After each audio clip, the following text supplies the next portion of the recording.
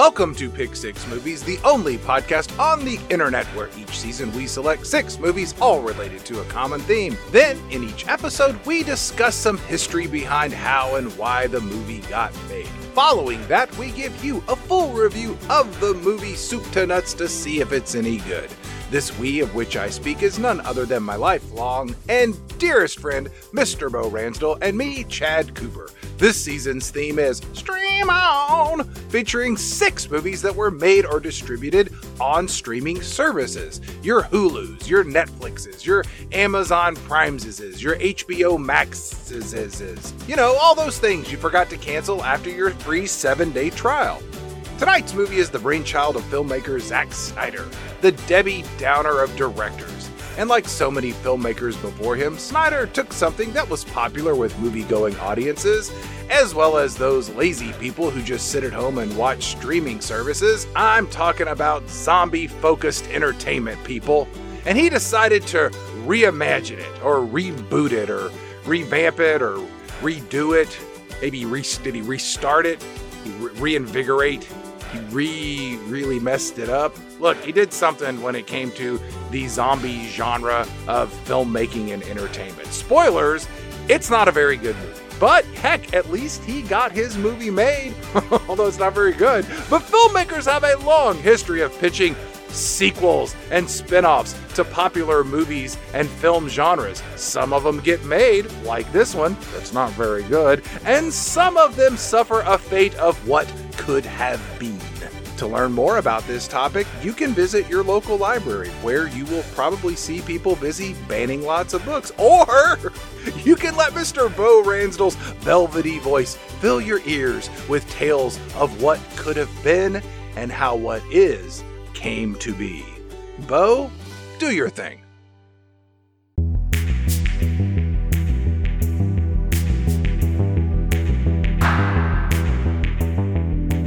In the weeks before its release in June of 1982, Universal Pictures knew they had a winner on their hands. Steven Spielberg's E.T. the Extraterrestrial was going to be a bona fide hit. It had everything audiences clamored for. There was drama and emotion and thrills and spectacle, and at the center of it all was a story of friendship. Spielberg, who had practically invented the summer blockbuster with Jaws, had done it again. And like any good business, Universal sought to replicate that success with a sequel. So they turned to Spielberg himself and asked him to offer up a pitch for E.T. 2. As you may or may not know, Spielberg's first swipe at E.T. was not the cute and cuddly family affair that made it to the big screen. His first pitch was a movie called Night Skies, about a family who ran afoul of some nasty aliens. Over time, and through multiple drafts with screenwriter Melissa Matheson, E.T. was born. But Spielberg held on to the idea of his nasty aliens. He wanted to do something with more teeth, if you will, a response to the feel-good alien encounter of Close Encounters of the Third Kind, and later, E.T. the Extraterrestrial. And so enter E.T. 2, Nocturnal Fears. While E.T. was all touchy-feely, a story about intergalactic friendship and yes, even love, the sequel was to be a darker, more mature affair. Spielberg penned a short treatment for his proposed sequel, and you can even find it online, but why do that when you can get a snarky synopsis from yours truly? So, our story begins with a mothership landing, just like at the beginning of the original E.T., only this time the aliens that emerge are evil. See, these aliens hate E.T.'s species, and have come to the planet looking for the stranded E.T., who we learned is named Zrek in the treatment. These evil aliens are led by the vicious Kor-El, who sends his crew into the woods to search for Zrek. Also, the evil aliens, which look like albino versions of E.T., or Zrek if we're being accurate, give off this weird hum that has a hypnotic effect on the creatures of the forest, making it easier, one supposes, for these carnivorous ETs to hunt. Kor-El then orders all the evil ETs back to the ship with his super hypnosis, and we see that the ship inside is filled with these laser cages that are filled up with plants and animals from previous hunts. But what of Elliot and the gang, you ask? Well, they are left tremendously lonely by the absence of their pal E.T., but have become closer as a family. They have E.T.'s speak and spell communicator on the roof of their house to try to get E.T. to come back, but no luck so far. Their mom is now officially divorced and is dating the guy with the keys from the original, who has had a complete change of heart after his encounter with E.T. or Shrek. I just can't get over how unpleasant a name that is. Anyway, he has devoted himself to science and medicine now, but is worried that the kids are too preoccupied with meeting Shrek again. Elliot has been having some strange feelings of late, and he thinks that maybe Keys is wrong and Shrek is coming back. He gets his older brother Michael and younger sister Gertie to come with him to the clearing where they last saw Shrek, thinking that he might have returned. Ignoring recent reports of cattle mutilations nearby, the kids descend on the forest where they find another spacecraft. The door opens and out comes Carell, who asks them telepathically where Shrek is. The kids say, oh, he went home, and he zaps the kids with his super hypnosis, and the kids wake up surrounded by these albino carnivorous ETs, and so begins an interrogation scene in which Elliot and his siblings are questioned and tortured by telepathic Whatsis to give up Shrek's location. Also, there are notes about alien examinations. It sounds horrific. One of the lines from the treatment in this section reads, quote, Gertie is crying and calling for Mary, the mom, and E.T. for help. Yikes. So Mom and Keys realize the kids are gone and it's very late, so they head out to look for them. Back to the interrogation of Elliot, which would have been a big part of this movie. Another quote. The questioning process intensifies when they learn from his memory that he has dealt directly with Shrek. The pain is tremendous for Elliot, and he breaks down and begins screaming for E.T.'s help. Double yikes. So this scream apparently floats across the universe and reaches Shrek through his psychic connection with Elliot or something. And so Mary and Keys find the communicator on the roof, which is scratching out the message, E.T. help Elliot soon. So they follow a hunch and head to the forest too. This all ends when E.T. shows up at the evil spaceship with finger lit and heart glowing, having received Elliot's message. E.T. also apparently has super hypnosis and freezes all the evil aliens, frees the kids, and sets the evil E.T.'s navigation to somewhere in the far reaches of space, and off they go. Mary and Keys show up to see the kids reunite with E.T., and then it's back to space as the good guy mothership arrives and takes E.T. away again. The humans watch as E.T. fucks off once more. The last line of the treatment is, I kid you not, dreams can come true. Sure, if it's dreams of scenes of kids being tortured. Spielberg abandoned the project after a time, holding to his personal philosophy of no sequels, unless you count the Indiana Jones movies, I guess. Or maybe someone pointed out how grim this movie was and had left it rightly in the dustbin of history. There have been any number of movies that almost became real, though. There's a whole movie about Alejandro Jodorowsky's Dune, which would have been this crazy sci-fi experimental film and was shit-canned for being too crazy for studios who didn't want to shell out that much money for the guy who had made El Topo. There's Ghostbusters 3 Hellbent, which would have found the Ghostbusters fighting the devil himself. This one was tossed because Bill Murray kept refusing to do another Ghostbusters movie until everyone aged out of the parts and moved on with their lives. At least until those awful reboots and reimaginings came along. Or Spider-Man 4 from Sam Raimi, who was eager to give his take on the classic spider foe, the Vulture, but was so disillusioned by the process of Spider-Man 3 that he walked away. Apparently, he never wanted Venom in Spider-Man 3, but the studio insisted, leaving him with a movie cobbled together from his original tale of the Sandman and the alien goo notes from the executives. More recently, Sony was planning on an animated Sly Cooper movie based on the video game featuring a thieving raccoon and his pals who help him on his heists. There's some test footage out there if you want to see it, but this one was canned on account of the Ratchet & Clank movie fizzling at the box office. In the thank God this monstrosity was stopped news, Robert Zemeckis was going to do a remake of the classic Beatles cartoon Yellow Submarine, only using that hideous motion capture process he used in the Polar Express. Fortunately for all of us, the critical and box office disasters of Mars Needs Moms and A Christmas Carol with Jim Carrey put the kibosh on any of that nonsense. One that's personal to me is the long-awaited and oft-delayed version of H.P. Lovecraft's At the Mountains of Madness, directed by Guillermo del Toro. Universal was going to do it, but only if Del Toro could bring it in as a PG-13 movie. Del Toro said, no way, and Universal dropped it. He still talks about making the movie, and someday we may even get it, but as of this moment, it is a pipe dream. Along with the Stanley Kubrick Napoleon movie we never got, or the version of Heart of Darkness Orson Welles wanted to make after Citizen Kane. Film history is rife with movies that were on deck for production, and for one reason or another, just never found the path to being made. Some of these sound hideous and some sound glorious, but such is the nature of film. It's way easier and cheaper to not make a movie than to make one. And so it's always a minor miracle when all the contracts are signed and cameras start rolling. Which brings us to a discussion of this episode's movie, Zack Snyder's Army of the Dead. Much like the zombies of the film, this was a movie that died again and again and somehow shambled its way to production. When Zack Snyder made his spin of George Romero's Dawn of the Dead, horror nerds like me and former intern Garrett lined up knives out for this movie. How on earth could it be any good? A remake of one of the most beloved and critically lauded horror movies of the past 50 years.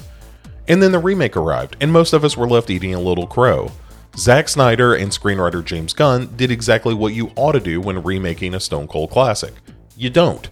You do your own thing. Sure, there was a mall and zombies, but that's pretty much where the similarities ended. These zombies were fast and aggressive, the movie just as music video cool as the time called for. And in the aftermath of the surprise hit, Zack Snyder had an idea for a sequel, a story of a father saving his little girl from zombie-infested Las Vegas. Warner Brothers announced production of Zack Snyder's Army of the Dead 3 years after the success of Dawn of the Dead, way back in 2007. During the writing of that script with Joby Harold, Snyder realized that this would be a spiritual sequel more than a direct one, that he would need a new origin story to fit the story he wanted to tell. A year later, Matthias Van Helningen Jr. was selected to direct the movie, which would have been his feature debut. 3 years later, that movie was still in development hell, that place where no one can agree on the script or the budget, and enough languishing here and movies tend to disappear. The director did at least go on to make the movie The Thing, the prequel to John Carpenter's 1982 classic, which is not very good. To assure us all it's better that this version did not get made, Van Heiningen said the movie was set to contain scenes of male zombies raping live human females to create hybrid human zombie offspring. No thank you. After Warner Brothers shelved the whole thing in 2012, it looked like Army of the Dead was just that, dead. But flash forward 7 years. In January 2019, streamer Netflix saw an opportunity for an original film that would both capture the allure of a sequel to a popular film and highlight a much talked about director, Zack Snyder. Snyder was in the throes of the Release the Snyder Cut business and still dealing with the tragic loss of his daughter. Netflix would give Snyder $90 million to do as he wished. So, Snyder went to work, rewriting his original script with a new co-writer, Shay Hatton, who was also a writer on John Wick 3. Snyder said that when he told Netflix about Army of the Dead, the head of original films, Scott Stuber, told him, quote, "Go write it tomorrow and we'll shoot it in a week." Dave Bautista initially balked at starring in the film, but Snyder convinced him on the back of the script and opportunity to be in a big action movie. And Bautista even left James Gunn's The Suicide Squad to take the meteor role in Snyder's movie. By July 19th, the whole cast was in place, including comedian Chris D'Elia as the Snide helicopter pilot and Matthias Schweighöfer as the German safecracker, who said he relished the opportunity to play a German with a sense of humor. The cast went off to zombie boot camp where they would be trained to handle the fake weapons like they were real, and then filming began in July of 2019. Snyder would not only direct, but he would shoot the movie as well, his first all-digital production. He used some lenses he bought off of eBay that he liked to give the movie what he called a, quote, dreamlike and out-of-focus look that I think is code for crappy. Anyways, the movie wrapped in July 2019, and then it was off to post-production. During the post-work, actor and comedian Chris D'Elia was credibly accused of sexual misconduct with minors, and Snyder scrubbed him from the movie, literally. He digitally replaced him with comedian Tig Notaro. Because the rest of the cast was off to the winds working on other things, Notaro worked with an acting partner and filmed entirely in front of green screen, and then was digitally inserted into the movie. She joked later that she's never even met Dave Bautista. So in March of 2021, Snyder finally announced that the movie was finished. And then a full press marketing blitz ensued, with wrestling tie-ins thanks to Bautista, who apparently was a wrestler of some note, and lots of showcases of the movie's first 15 minutes. To coincide with the movie's Netflix release, the streamer also released Army of the Dead into theaters in May of 2021. for Oscar consideration. And it was a pretty big hit for Netflix. They counted 75 million households viewing the movie in the first week. This was also about the time 75 million people started wondering why there were dead pixels on their TV. Turns out that it was just a bum digital camera, but it made everyone wonder why it was left in the final product. The critics were mixed, which is shocking. Lots called it fun and stylized and gory, and many credited the mix of actors as contributing to the movie's good time. I assume this is because they watched it in the throes of the pandemic, and we all just wanted everything to be okay again. And it spawned a sequel, Army of Thieves, directed by and starring the humorous German Matthias Schweighöfer. There's some animated business serving as a prequel as well, and Snyder has threatened us with a sequel set in New Mexico called Planet of the Dead. We can only hope that goes the way of Zemeckis' Yellow Submarine. But for now, we must deal with the dreck that staggered its way to our screens. And to feast on this tainted flesh, I need the mouth of Chad to join in. Ladies and gentlemen, zombie kings and zombie queens, it's 2021's Army of the Dead.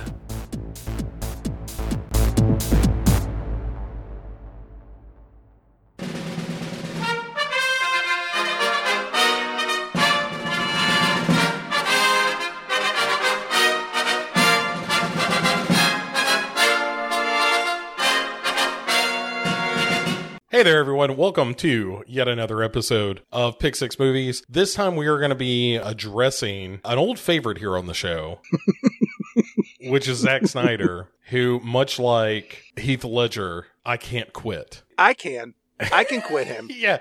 I can say unilaterally, hi everybody, it's me, Chad. I may never watch another Zack Snyder movie again after this. I'm washing my hands of him. There's nothing in his catalog that may ever show up on this podcast again. I don't think that's the wrong way to go with this. This is one of the reasons that I didn't want to do those Justice League movies. Like, I saw this when it came out. Uh-huh. And thinking, as I mentioned in the introduction, Garrett the intern and I both were texting one another. This is before he ever interned here. I just knew him from the convention circuit. He sent me to my house, and I've moved since he was with us. He got my address, but he sent me a box full of pictures that he printed out of what he did over Thanksgiving and Christmas, and none of it involves what you do at Thanksgiving and Christmas. There was no note. It was just a box of pictures of him just ghost tours. And there was a thing where he was knitting little figurines of horror movie icons out of yarn. Who do you think he was knitting them for, man? I got a box of those. Look, along with a large selection of Polaroids of the people he lives around. He's so weird. Yeah, he's an interesting one. We need to hire him. Let's get him a job.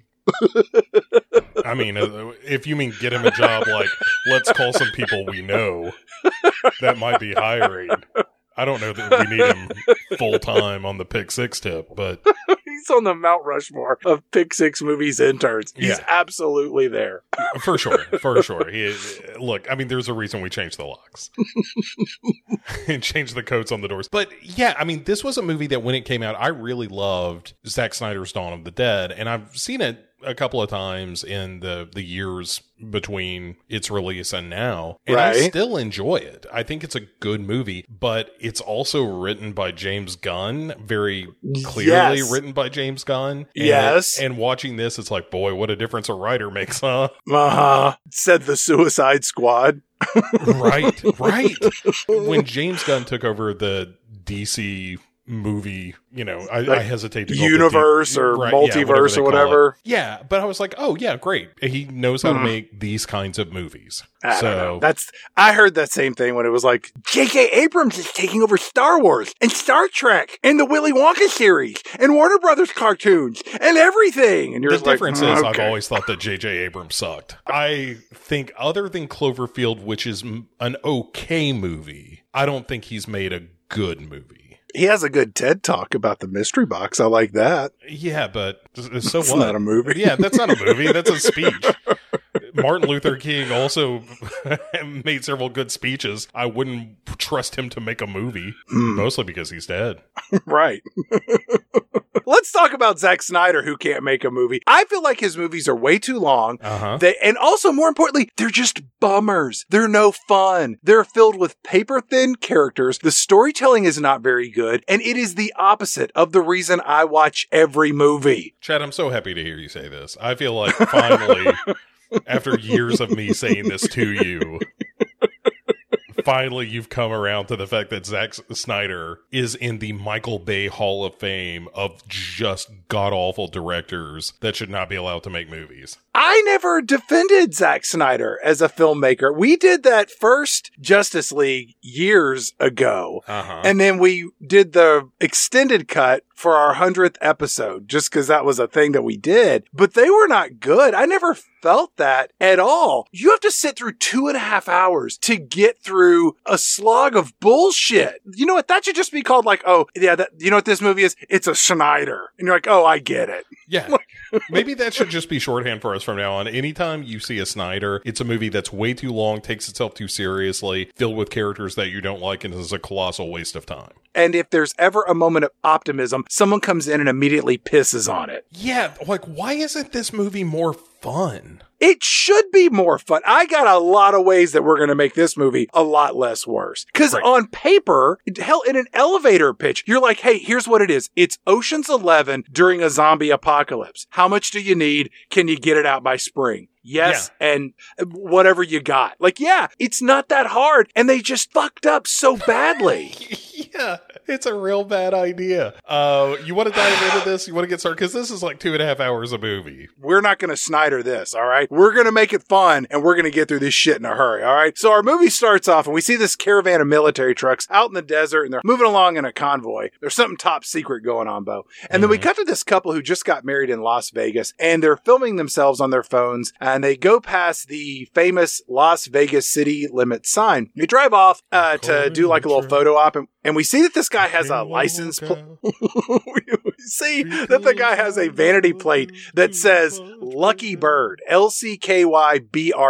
And a question I want to pose to you, Bo, have you ever had a personalized license plate? No, of course not. I'm not an asshole. That's how I feel. I think anybody who has a personalized license plate, unless it is part of your personal brand as a professional. And let me give you an example. So if you were a veterinarian in a small town and your license plate reads pet vet, or if you're a pediatrician and it says kid doc, you get a pass on this. Everybody else, middle finger for you. Let me give you one other scenario where I will personally allow it. All right. If you have had cancer and beaten it, and you want to get yourself an F cancer license plate, I'm fine with that. If you have overcome a terminal illness and want to acknowledge you beating death on the back of your car, 100%, go for it. What if you were involved in a gang war and you got shot a lot and didn't die? Could you have F bullets? Sure. If you've turned a corner, yeah. If Steve Irwin had lived, it would have been F stingrays in some vowel-absent concoction of letters. Steve Irwin, I probably had a custom license plate already, if we're being honest with one another. Like, Steve Irwin gets a big pass because he died doing what he loved, which is fondling stingrays. But I'm not a Steve Irwin fan. I thought the whole thing of, like, crikey, that's a big alligator. It's like, yeah, of course it is. Alligators. What if his license plate read crikey? It would be like if Gordon Ramsay's license plate was like Hell's Kitchen, but it was spelled all fucked up, so it's like KTCN or something like that. You really got to squint and think about it. Like, what's going on? That's Gordon Ramsay. Right. Oh, I get it. Yeah. All right, so we got this couple with the personalized license plate, so we immediately don't like them. As they're cruising along, the bride, she hangs out the window and she screams, "I'm a bride, bitches!" And you're like, all right, we really don't like you. So we head back to our secret army caravan, and we have soldier number 1. He's talking to soldier number 2, and they're really chatting it up. And soldier number 1 says, "Hey, what are we hauling that requires so much firepower to protect it?" And soldier number 2 says, "Well, it could be anything, maybe a nuclear weapon, or the original copy of the Constitution, you know, the one that's written in blood by the founding fathers." Look, this is a guy whose job application under hobbies, he writes chat rooms. I like that one of the pitches that it could be Amelia Earhart, the live one. It's like, what? Even if you found Amelia Earhart at this point, she would certainly be dead just due to natural causes. He does throw out, I think it also might be maybe the headpiece of the Staff of Ra from that documentary film, Raiders of the Lost Ark. Just nonsense. It's a bunch of alien stuff and blah, blah, blah. And speaking of aliens, one of these two idiots is like, well, don't you think it's a little weird that we just came from, 51? I was like, why are we talking about aliens in this movie? This is a zombie movie. Why even pepper that in as a potential genesis point for the chaos that's about to ensue? Are we dealing with aliens or are we dealing with zombies? I think the alien thing is just a misdirect. Like, I don't think that's really what's going on because but he says they came from Area 51. Yeah, so what the hell do you think you got in the back? It's a fucking alien, Bo. Well, that's what you would think, but I don't think that's the case. All right, we come back to our married couple that we don't care for. And the bride, she's wearing this like sexy maid bride costume that you would get at Party City for Halloween. And she says, oh, you're in trouble, mister. I got a present for you for making me an honest woman. And then she pops out her teeth and she starts giving this guy a blowjob. And the husband, he says one of the grossest things I've ever heard, seeing a guy get a blowjob in a movie. He goes, yeah, get in there. And I'm like, barf. Young men who may find themselves in this situation, that's not a phrase you want to use. When someone's giving you a blowjob while you're driving, you don't want to go, yeah, get in there, gross bastard. Well, and by get in there, I mean, are you talking about the balls? Is that what you're...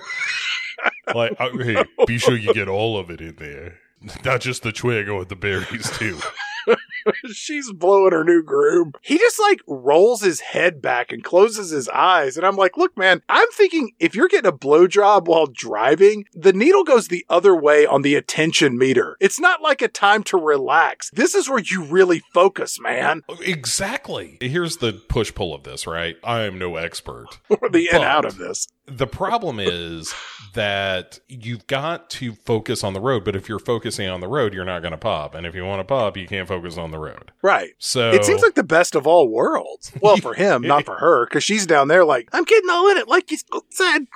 You're right. Yeah. You gonna finish up anytime soon? My jaw's really starting to hurt. As all of this is going on, our convoy is headed in the opposite direction toward them. And as these two things meet toward one another, our groom veers into oncoming traffic and causes an accident, flipping one of the military trucks carrying this special cargo. Now, once it crashes, soldier number one, he's not really harmed. He gets on his radio and he calls back to headquarters, which has the call sign Mothership, again, alien, and the caravan is called the Four Horsemen, which I'm like, that sounds real ominous. But soldier number one says, hey there, Mothership, oof, you know how you told us to be careful? Well, we kind of, what's the word for it? Fucked up?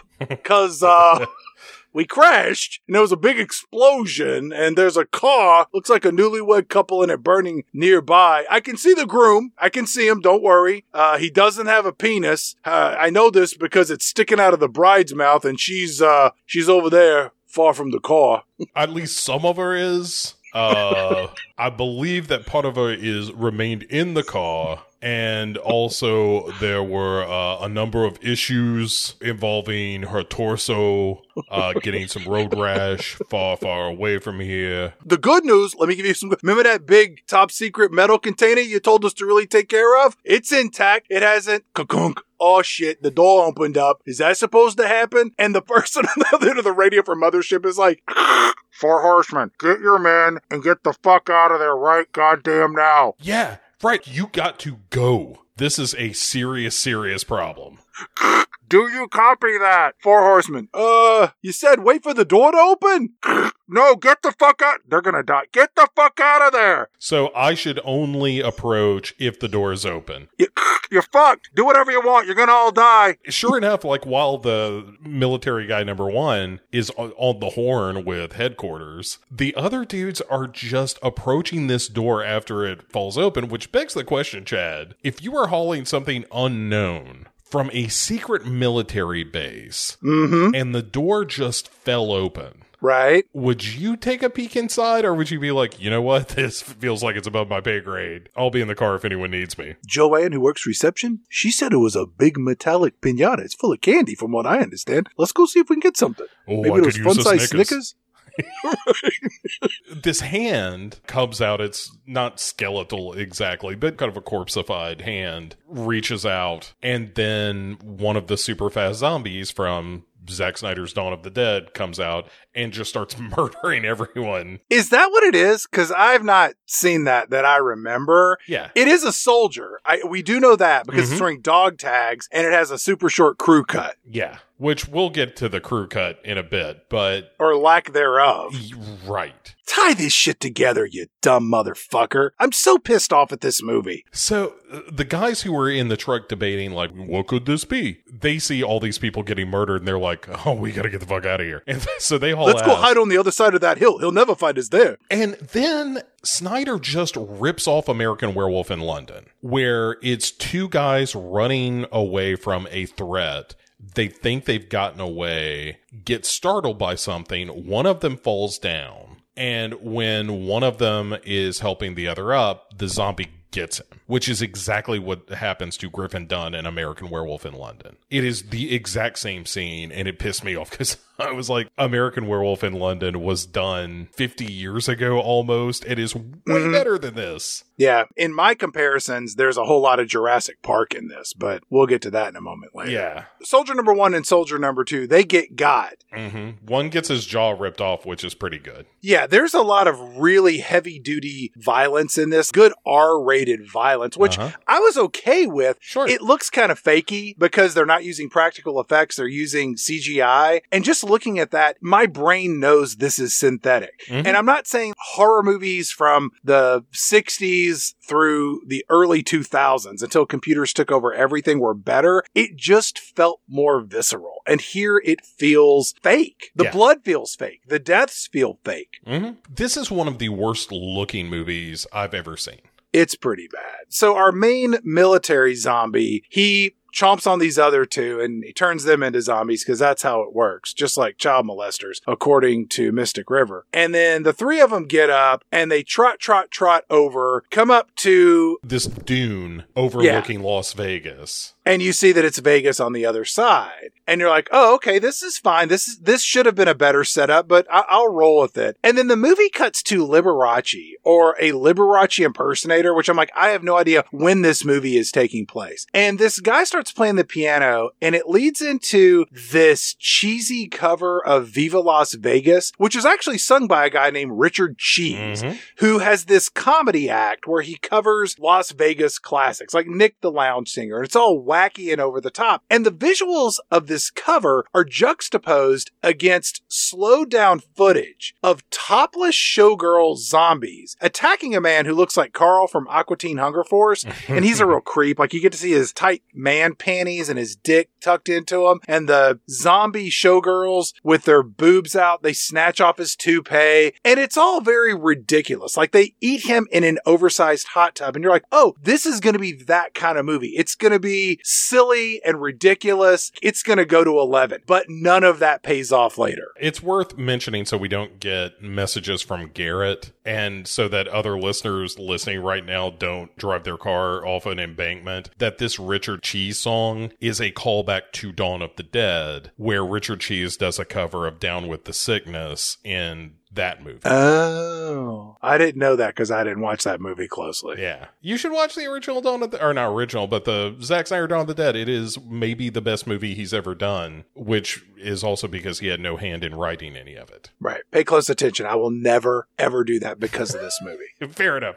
I felt so bad for these actresses playing these topless zombies. It serves no purpose other than to set the stage for the ridiculous juxtaposition of a zombie movie in Vegas with this casino heist movie that never happens. I mean, we'll talk about the lack of fun that this movie has, but you're right. I think the best sequence in the movie is this opening sequence or the credit sequence, where you're seeing zombies going crazy. You're seeing planes bombing the Las Vegas Strip. But are zombies meant to be something that you fear, or something that is humorous, or both? Yeah, and I really, well, let me just say, to answer my own question, I felt like this movie should have leaned way more toward the humorous and less towards the, I'm sorry, your child has leukemia. Where you're like, what the fuck? Like, why are we talking about that? There's a great example of this is obviously Shaun of the Dead, where they are both a real threat, but also you find the ridiculousness in the situation. Yes. This movie doesn't do that, though, Bo, at all. Right. A couple of times it tries, but it just fails miserably. And you also get these weird inserts because among the other shots that you're seeing in this opening sequence, you're also seeing like Dave Bautista and his family shooting zombies along with some of the other heroes of the movie. But you don't know that at the time, Bo. It's just a bunch of random people killing people. And until you see Dave Bautista, it's like, oh, should I be paying attention to these people? And the weirdest part, and I still don't understand it, now having seen the movie 3 times. Oh, I'm so sorry.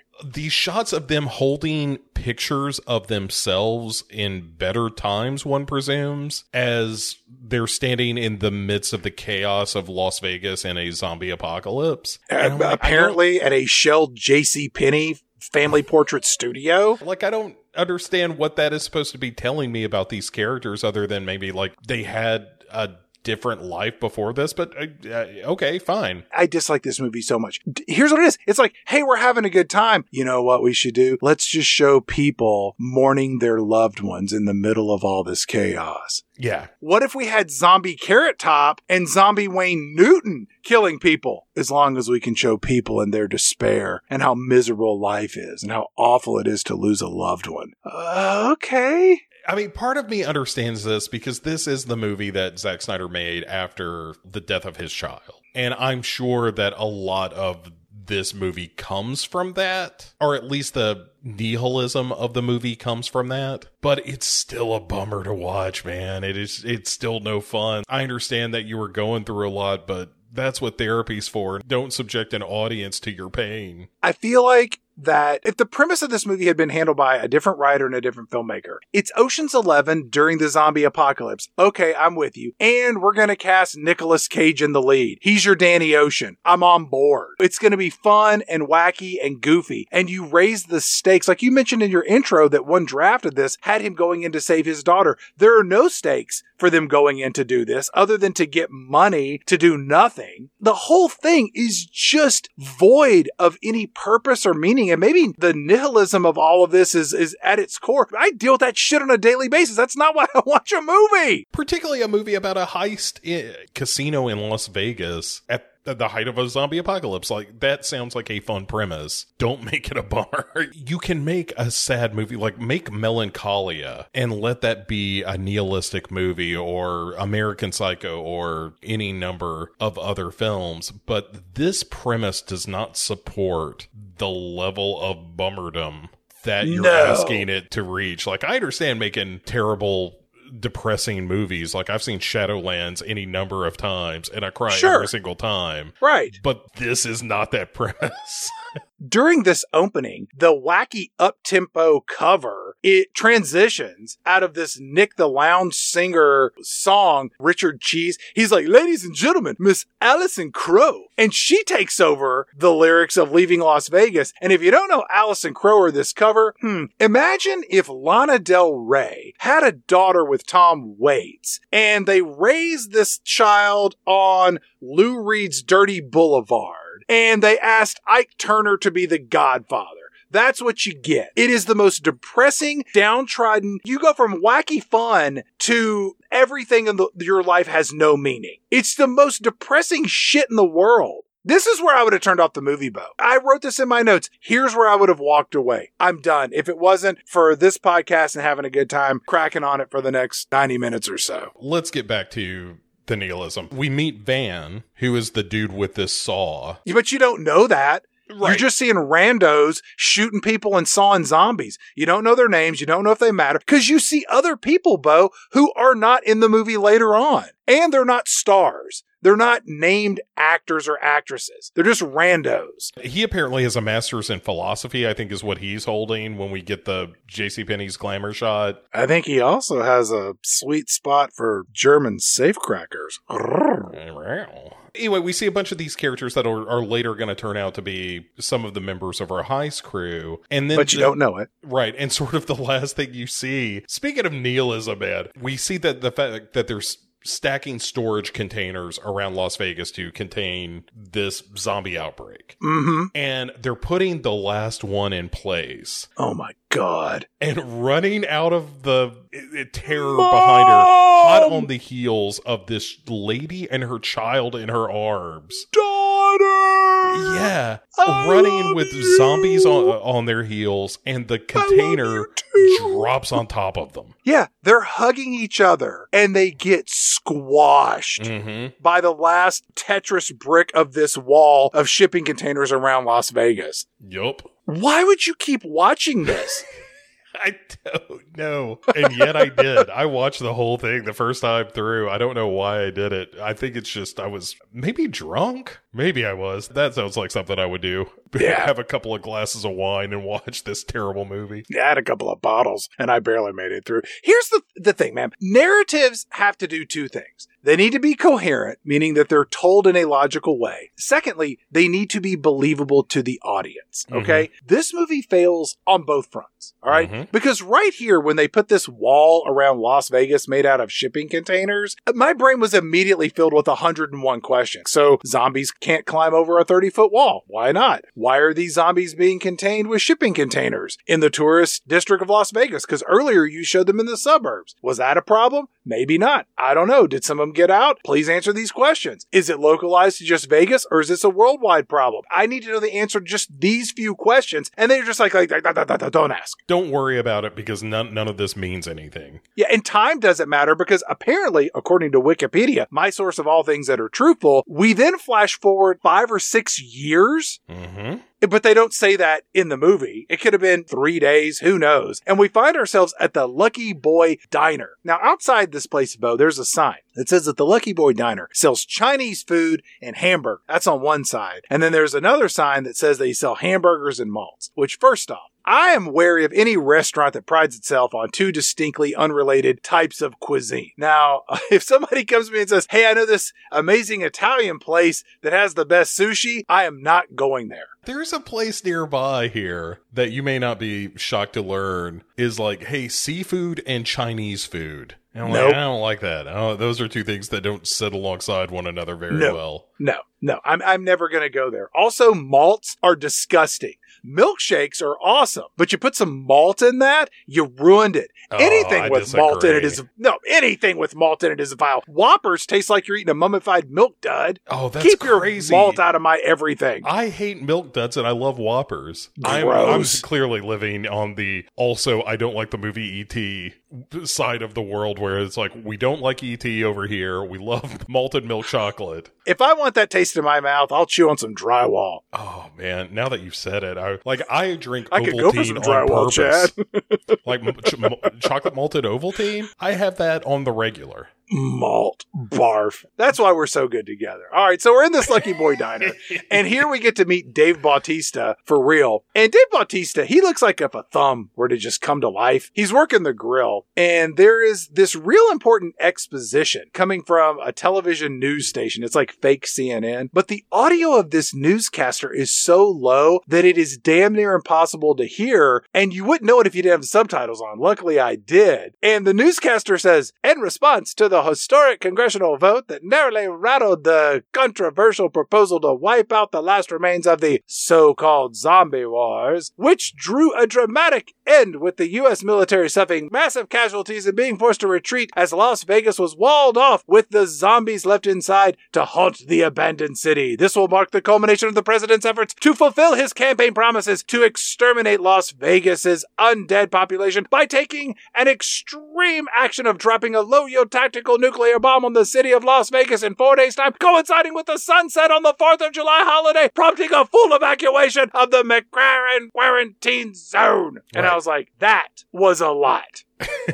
Could you turn it up so someone else could hear it? That is the entire premise of the movie laid out before us. But the way it's presented in the movie is like, and then the 4th of July, zombies, and bomb. And then into this diner walk the two most suspicious people to ever walk into a diner, which is a guy named Tanaka, who is this Japanese businessman, Yakuza-looking dude. Bly Tanaka. And his bodyguard / first mate or right-hand man. It's his number 2. His name is Martin. And also, Martin wears these big wraparound Elvis impersonator glasses. It's kind of his thing, Bo. It's the way Joe Biden wears those aviator glasses. It's like his look. In about 30 seconds, much the way the exposition of that reporter thing goes, they just tell Dave Bautista, listen, brother, there is $200 million under one of these casinos. And my man here, Tanaka, he wants you to get together a team and go into the zombie zone, pick up this money. And it's going to be a cakewalk, man, because the government's gotten rid of most of their people guarding this thing. And so you and your people, you split this money up however you want. We're going to give you $50 million to get that $200 million. So $50 million for you, $150 million for us, all good. And in fact, I'm even going to give you a map so you know that we're operating in good faith here, brother. So what do you say? How about you go steal a bunch of money from Zombieland? As an observer of this film, I had a lot of questions. Number one, how are these people going to move $200 million in cash? Because according to the internet, which is never wrong, $1 million in $100 bills weighs 22 pounds. So $200 million weighs 4,400 pounds. That is the weight of a car, Bo. You're not going to do this. Here's how we make your movie less worse. Ready? Okay. Don't make the goal to steal that much cash. It's a MacGuffin. It doesn't matter what they're stealing. Make it a computer chip, a diamond worth $200 million, a painting. It doesn't fucking matter. Just have them going to steal something. We need you to steal a herd of elephants. A herd of elephants, huh? That's going to be tough. We need you to get us the most valuable lead bars that were ever made. Now there's 4,000 of them. So the whole thing is gonna take about, I don't know, 12,000 tons. What we need you to do is to steal the Bly Hotel, the whole hotel, because all of the copper wiring in it, according to the movie Samaritan, are worth $220 million. Now we're going to give you $50 million worth of copper wire. That's a fact. Man, we got this boy named Jace who is going to roll up in with the shopping cart. He'll port it over for you cart by cart and you can cash it in. But you don't need to do this. It's, again, one of those little details that you're like, wait, what? Isn't most of this digital? All right. The way to do it is like, hey, on tour at the time was the Hope Diamond or whatever. And now that we've got this fancy diamond just sitting in a vault, let's go get it and we can all make $300 million or whatever. Right. And thinking about this movie, if it were a heist film in Vegas with a zombie apocalypse starring Nicolas Cage, you're like, oh, that would work because he won a Best Actor Oscar for Leaving Las Vegas. He was in Honeymoon in Vegas. I think Elvis is contractually in about half the movies he ever makes, either in song or spirit. Start the movie with this diner scene. Have Tanaka come in, propose what he wants him to do. I want you to pull off a heist. Here's what's going to happen. And then you have Nick Cage go, I'm in, but what do I need to do about the zombies? You know? Right. Then you're like, oh shit, here we go. What are we going to do about You don't need to show zombies? A mother and a daughter holding each other and getting crushed by giant shipping containers. So we go back to the hovel that Medal of Honor winner Dave Bautista is living in for no apparent reason. I thought it might have been in the back of the diner or something, or some strip mall that was converted to apartments. It's Steve Martin's apartment from The Jerk. Sure. In the gas station or something. I mean, I don't understand why a Medal of Honor winner who fought in the zombie wars and all that, like, it's still clearly a point of interest. Why is he not on the talk show circuit? Why is he not collecting some sort of retirement benefits? Yeah, why is he flipping burgers? And he clearly hates it. Here's another piece of shit about this movie. He's watching TV and it's some fake news debate show. And here we see Sean Spicer, former Trump White House press secretary and contestant on Dancing with the Stars, debating with former DNC chairwoman Donna Brazile about the eradication of zombies by the government. One, I don't like seeing this injection of real people or news anchors or pundits in movies in an attempt to ground the film in the real world. It's distracting. Movie makers, stop doing this shit. Number two, the only time that this ever worked with kind of a wink and a nod to the camera was in the movie Dave, where they brought in real politicians to talk about like silly political issues, but it wasn't there to ground it in reality. It was there to sort of just, let's have fun with the premise that we're talking about. But I hate this shit. And in Dave, it's different too, because you're talking about a movie about politics. Right. That's the core of it. Right. That's what I'm saying. Like, you're just having fun with the premise. In this case, like, why is Sean Spicer here? Man, I did not like this movie. So he unrolls this map and is sort of eyeballing like, I guess this could work. This is a big map. That's a lot of money. And cut to his daughter, we will learn, but, spoilers, it's his daughter. Sure. Her name is Cade, and she's at one of the facilities, this Macquarie facility right next to the quarantine zone. And she and her friend Geeta are talking about how Geeta is going to take her 3 kids. Is that the mom? Yes. Dude, I struggled to find her name, and I didn't know what it was. Yeah. But anyway, that's fine.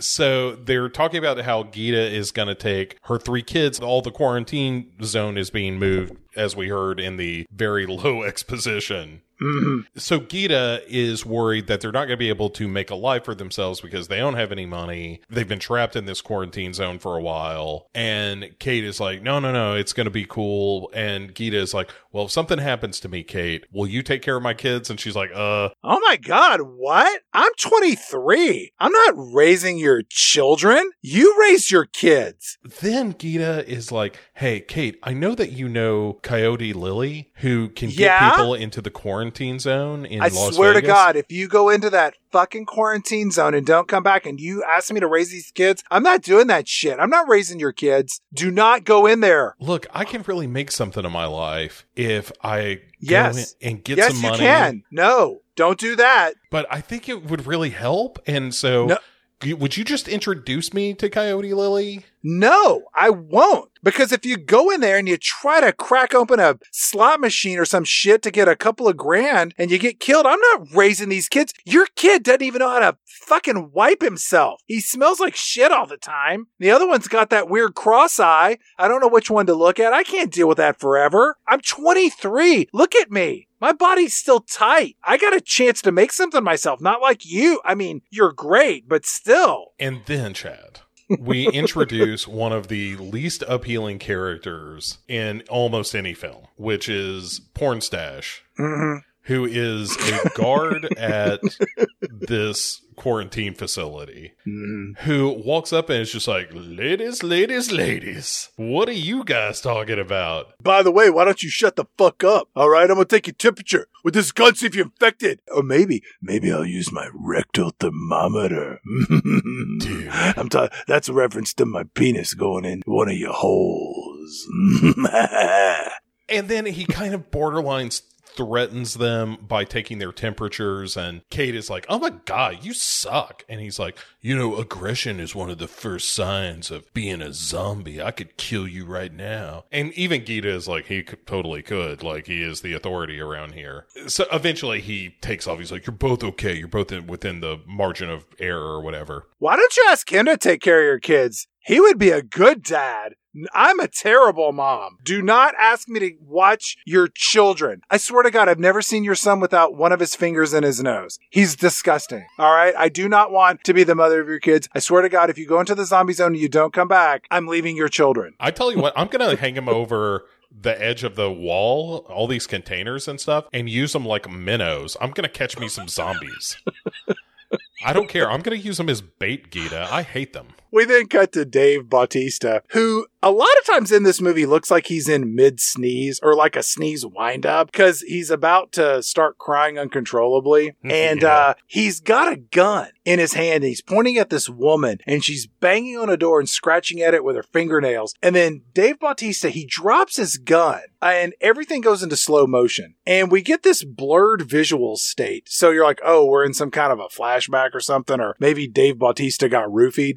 But I'm like, we'll go with flashback for now. And then Dave Bautista, who just a few seconds ago had a gun in his hand, he pulls out a big knife. And with one arm, he holds this crazy woman who you realize is a zombie. And he just stabs her in the top of the head and kills her. And then the door that she was banging on opens up. And inside we see it's Kate. And here you learn that this is Dave Bautista's daughter. Maybe. They don't really ever explicitly explain that. And then Kate screams, oh my God, Mom! I can't believe Dave Bautista killed my mom! And then Dave Bautista wakes up with it was all a dream. Then calls Tanaka and says, I hate to give you the satisfaction, but I'll take the job. And Tanaka is like, well, you're going to need a safecracker and a helicopter pilot at least. Yeah. I'll send you an address. Be there at 4 p.m. tomorrow. Tomorrow? They already gave us a ticking clock. We got 4 days to wrap this shit up. I'm like, okay, so now we're down to 3? He spent a day just sleeping on it, right? Well, and then Tanaka hangs up with this dude and turns around to some military types that are hanging out at his house. And it kind of gives you a little bit of a glimpse of here's what the real end game is. But he tells these military types like, Dave Bautista's in, and they all seem very happy about that. So the first person Dave Bautista goes to is his old pal, Cray is her name in the film. I thought it was Maria. Is it Cray? I think it's Maria Cray. I don't know. Oh, okay. It doesn't matter. Let's call her Maria. No. She's all kind-hearted. She's working on cars. She's a mechanic. And these two people come in and they were like, no quiero dinero. No, she's like, you're okay. Well, I'll fix your car. And then Dave Bautista just walks up. He's like, we were in the military together. You want to go steal some money with me? And she says, sure. And then...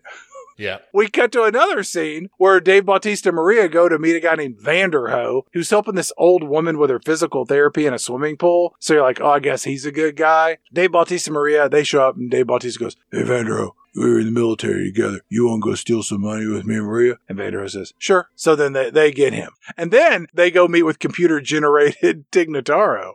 Dude. Obviously, I mentioned this in the introduction, but... once you know that she never interacts with anyone real in this movie, it is so entirely obvious that that's what... like, the tone of her responses is off. It's like Haley Joel Osment talking to Bruce Willis in The Sixth Sense. Okay, she's there, but she's not there the whole movie. I see Tig people. And one of the funnier written characters, I mean, it's not a great character because they're all kind of paper thin and awful, but her performance as this character isn't terrible. It just doesn't jive with the rest of the scene. I think if Chris D'Elia had been in this, it wouldn't have been much better. It's so out of place in the broader context of the film's tone. They ask her like, hey, we're going to go out to Las Vegas and steal some money and we'll give you $2 million. And she goes, I'm in 100%. My life sucks, and I'm more than happy to change it with $2 million. So yeah, let's do this. All of the jokes that she cracks in this movie are so out of place. It would be like if you took a fart machine to an AA meeting. Like, people are just like bearing their soul and dealing with their horrible demons, and then you get a nice Leslie Nielsen. That was funny, right? Like, no! So then they go get a guy named Guzman, who is best known for going into Las Vegas with his buddies to film himself shooting zombies for YouTube. Doesn't this just all feel like, oh, let's do something about social media, and he's a YouTuber, and his character doesn't amount to shit in this movie? Oh, no. It's crazy because he brings a friend that has more agency in this film than he does. Yeah, his lady friend. Right. She's more important than him. There's a weird thing where when they're picking him out, Dave Bautista is like, are we sure we want this guy? What's his deal anyway? And Maria says, there are Reddit forums devoted to him. As if that's a recommendation for a heist. Right. Uh-huh. But anyway, he's in because they offer him like $15,000 or something ridiculously cheap. This is the equivalent of like rolling up to the Home Depot and paying $10 an hour for someone to do your roof. And then they get a safecracker, Dieter. Who they find at just like a safe and lock store in a strip mall between a payday cash loan and a nail salon. Oh, I thought it was a safecracker store. Where Jesus you just go Christ. In like, I need a safecracker. Oh, I'm a safecracker. They show him the schematics of the safe that they need to have open. And Dave Bautista says, can you open the safe? And Dieter says, I can say with all humility that the greatest likelihood of the cracking of the safe is most probable when it includes the world's greatest safe cracker. And that is me, Dieter. I have some coupons for the nail salon next door. Do you need an unlicensed acupuncturist? I have a good recommendation 3 doors down. And Dave Bautista is kind of fondling the schematics of this safe and goes, get your hands off that, Mr. Big Hands. You and your sausage fingers. It's so big and round. I can't imagine where you might want to put something like that. Oh, Dieter, you've been bad. And then Zack Snyder gives us the saddest cover of Bad Moon Rising you have ever heard. I mean, it's like, hey, here's some straight edge razor blades if you were thinking about slitting your wrist. Oh, thanks, Army of the Dead. And it's just all of them, a montage of everyone checking their guns Yeah. and getting their stuff ready to go for this, right? But this should be fun. This is the part of it that should be like, oh yeah, like our big adventure is about to start. I see bad moon rising. The ocean temperatures are rising by 1.1 degrees every year. I see troubles on the way. You know, there's more slavery today than there was over 200 years ago.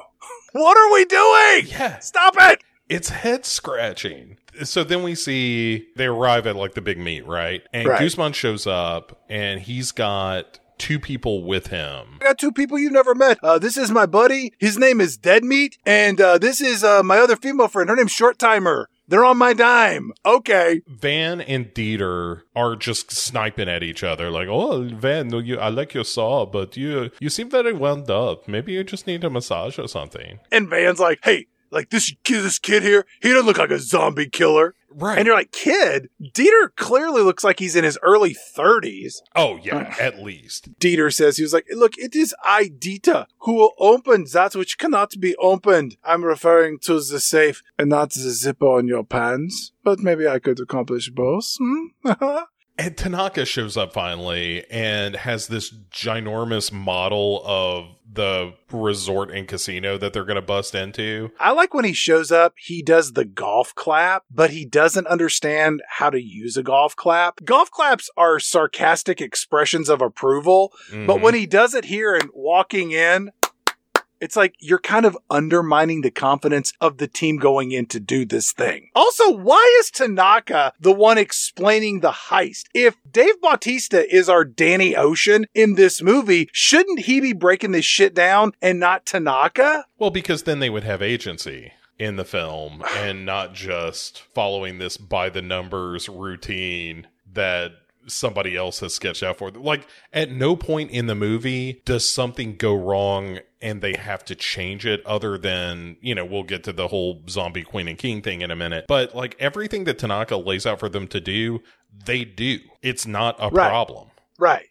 But it should be. Because it's an Ocean's 11 movie, and one of the big things in an Ocean's 11 movie is that you plan and then something at the last minute goes wrong that you have to adapt to get over, you know, to overcome. How do you fuck this up so badly? As Tanaka is explaining the plan, which is you're gonna shoot your way into Las Vegas. Now, please to be excusing me, I have a question. How do we kill zombies? And then Dave Bautista steps in and is like, well, it's pretty much all about the brain. You take a gun, you shoot a bullet right through the head, and that's what it. if Dieter were to find something like maybe a large rock or a dictionary or something like this and smash the zombie in the head where the brain is located? Would that suffice to kill the zombie? Yeah, Yes? it's fine. It's as long as the brain is destroyed, it's fine. All right, no further questions. Please, Mr. Tanaka, continue with your explanation for what's going to happen in our movie. And then they go in to the Bly, is, you know, the stand-in for the Bellagio. They go into the Bly. They're going to turn the generator back on, open the vault after tripping some security measures. Tig Notaro is going to go get a helicopter that's on the roof of the casino. They open the safe, load the money on the chopper, and then fly off a day before the nuke is to go off. Even fucking up the ticking clock.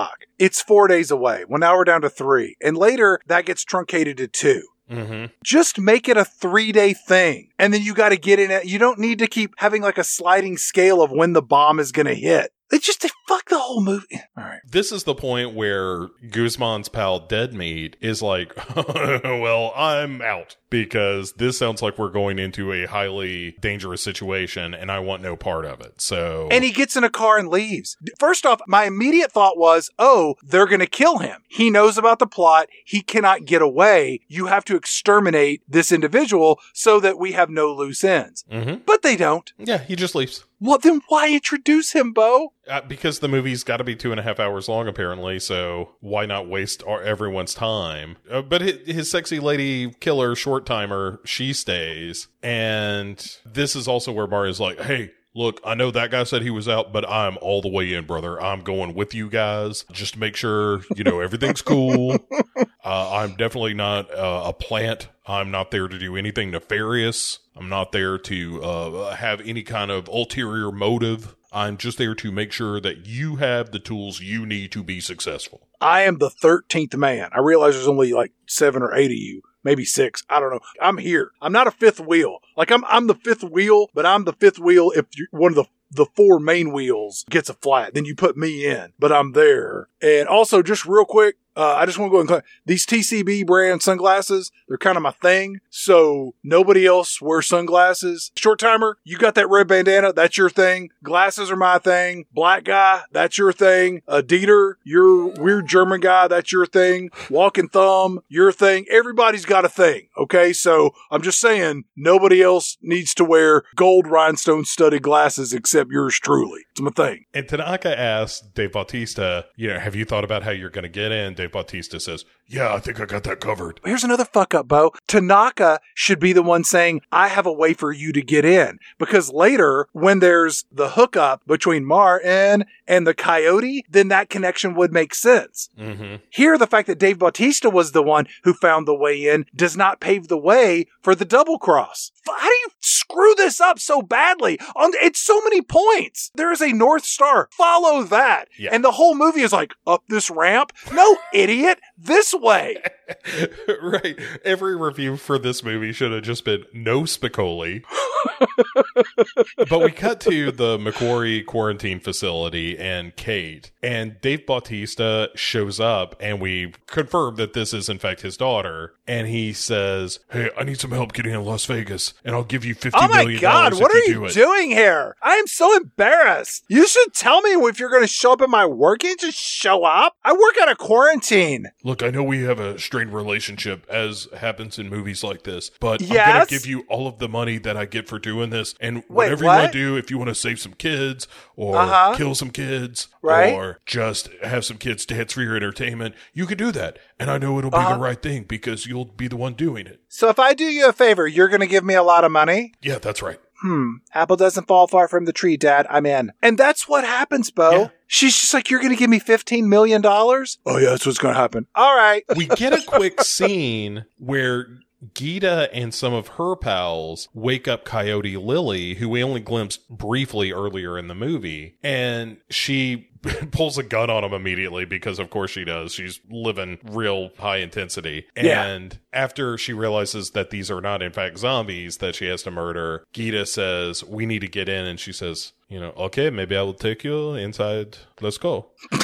The thing of it is, like with Dave Bautista and the money, have Kate hook up with the mom or whatever to go into Zombie Zone. And then that's what's driving him to go in to do this thing so he can look for his daughter. Yeah, I don't care about the money. I care about my daughter. Right. Yes, right. Again, yet another branch in this film where you took the wrong path, shitheads. Like he doesn't care about that. He's like, I gotta make amends for my daughter. She's in there. Yes. Then I have to go. You know who wouldn't have made these choices? Nicolas Cage in this movie. Oh, absolutely not. I've got to get my little girl. I'm gonna save my daughter. Like you would have been like, oh, here we go. Did you see Not Without My Daughter with Sally Fields? That.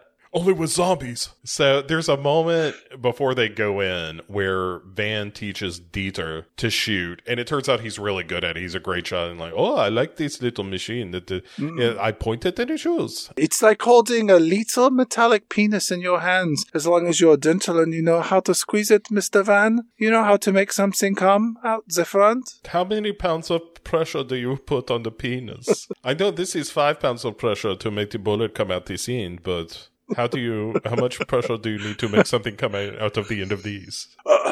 I'm feeling things I never felt before, but we're not going to talk about this right now. Look, how about we get some cheese and wine? I think I saw a mud puddle. It's not exactly a sauna, but we can give it a go. But so Kate shows up to give the team a ride to the quarantine zone, which is a big bus, and we get an overhead shot as this bus is passing a bunch of military vehicles headed the other direction as people are heading out of the Macquarie facility and the area around Las Vegas. And we get yet another bummer of a cover as an acoustic version of The End plays. As performed by Danish indie rock duo The Ravenettes. It's This is the end, my only friend. If you were going to kill yourself, there's a handful of songs you might want to play, right? The End is in your top 5, along with what? Sinatra's My Way, Peter Gabriel's Salisbury Hill, REM's Everybody Hurts, Lou Bega's Mambo No. 5, and Grandma Got Run Over by a Reindeer. I would add to that list the Monster Mash has always been high on the list for me. Yeah. How this movie didn't end with that song playing is a shocker. The needle drop at the end of this movie, we'll talk about it, is... Fuck this movie. Is so bad. So, on the way, Martin tries to make friends with our lady short timer. Yeah. Who says, like, oh, I don't trust you. And Guzman's like, hey, that's the short timer I know. And then the bus pulls into this facility and they go to find Coyote Lily. And as soon as Kate takes them to Coyote Lily and she's like, oh my God, I did what I was supposed to do. I'll see you when you get back for my $15 million, losers. And Kate leaves. Immediately after, she's walking by a tent and hears a bunch of children crying. And instead of doing the sensible thing, which is to ignore that and then just stuff just it keep down. walking, Kate. Right. She opens the door and she's like, hey, oh my God, where's your mom Gita, you weird little kids? Also, get your finger out of your nose. Also, you smell like pee.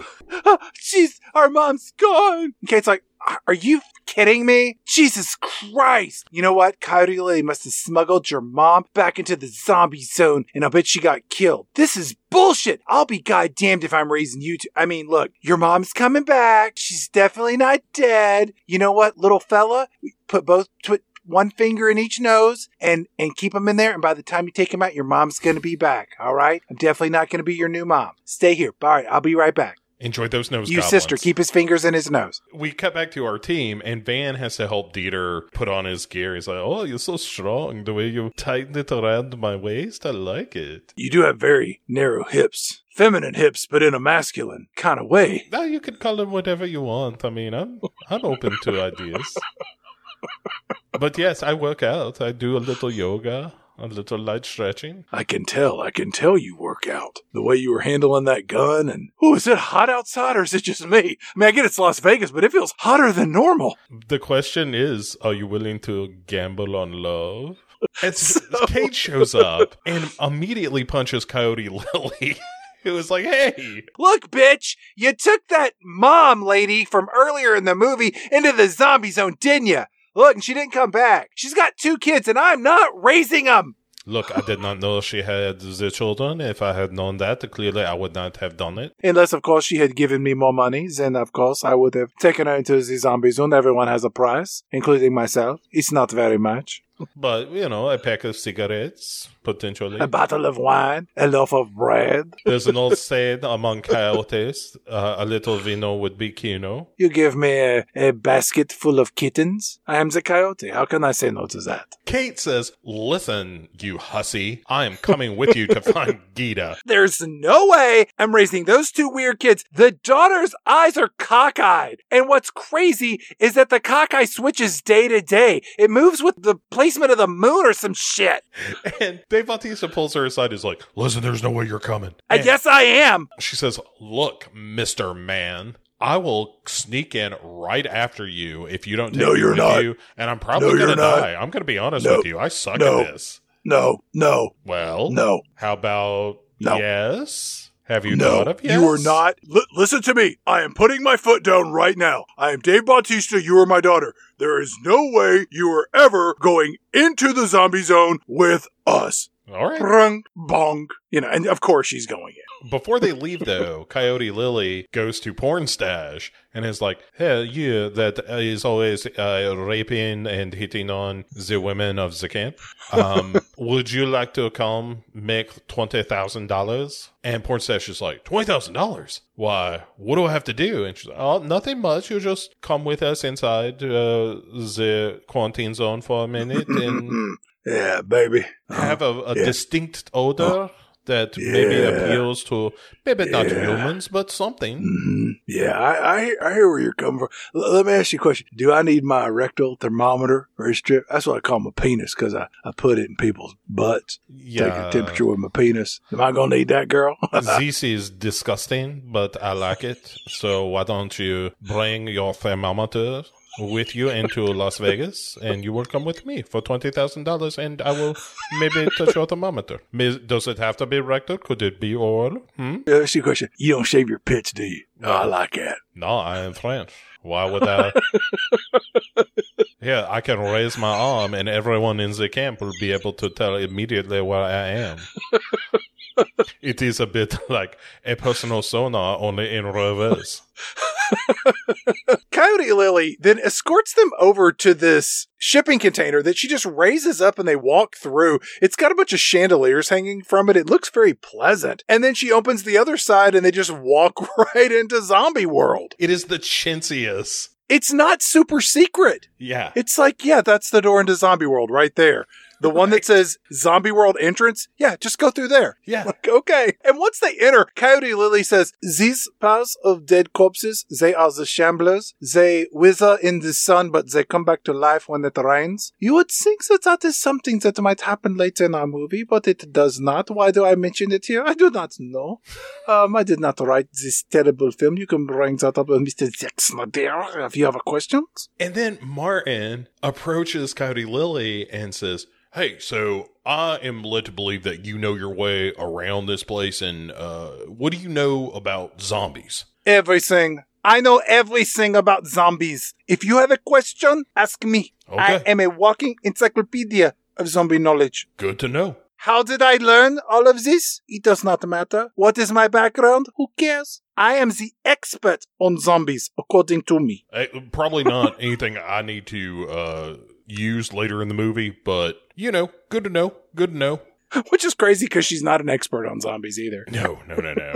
She knows enough to not get killed immediately. Guzman and his friend Short Timer, they're taking selfies and sticking out their tongues and throwing peace signs. And like, okay, whatever they are up to. I was amazed at how all of the characters in this film are so two-dimensional. It's shocking how underdeveloped they are.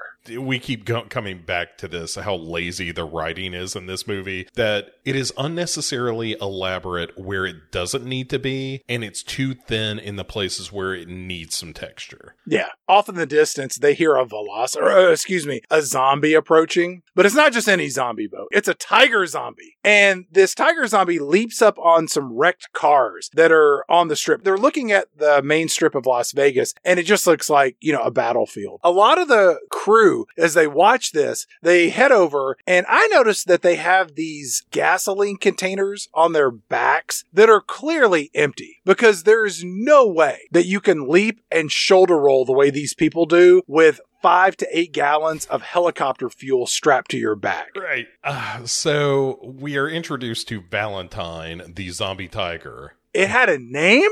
Yeah. Coyote Lily says, this tiger, it was one of Siegfried and Roy's tigers, and then it became zombie, clearly. This was the tiger that was used as the model for the primary character in the DreamWorks animated series, King of the Pride of the King. Something like this. I think John Goodman was involved, but in the unfortunate incident where Siegfried and Roy got eaten by a tiger, they killed all of the tigers except this one. They kept it around due to legal reasons, but now he's a zombie. So, Father of the Pride, that's what it was called. I was thinking King of the Hill. I always get those two mixed up. One has tigers, one has rednecks. That's what it was. And there's a running gag that starts here where Martin thinks that it's an abomination. It's like, that thing is fucked up, y'all. I hate that. I mean, I zombie people is one thing, but this tiger, it can suck my balls. Coyote Lily walks over to Officer Pornstache and she says, excuse me, Pornstache, may I see your gun? No. Your real gun. Yes, thank you. Let me touch it. Let me stroke it.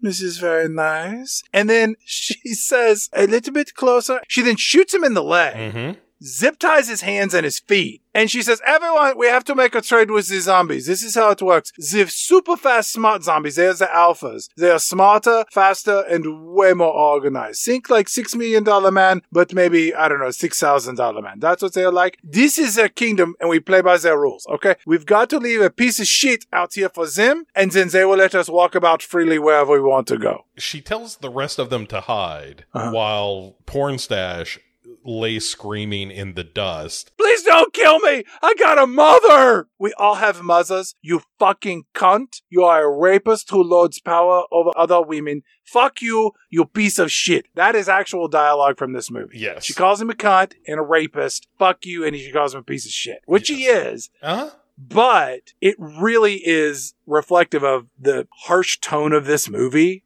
Uh-huh. You don't need cunt thrown around in a movie about a casino heist with zombies. Right, and it's not Scottish. where the word is used like a comma in day-to-day language.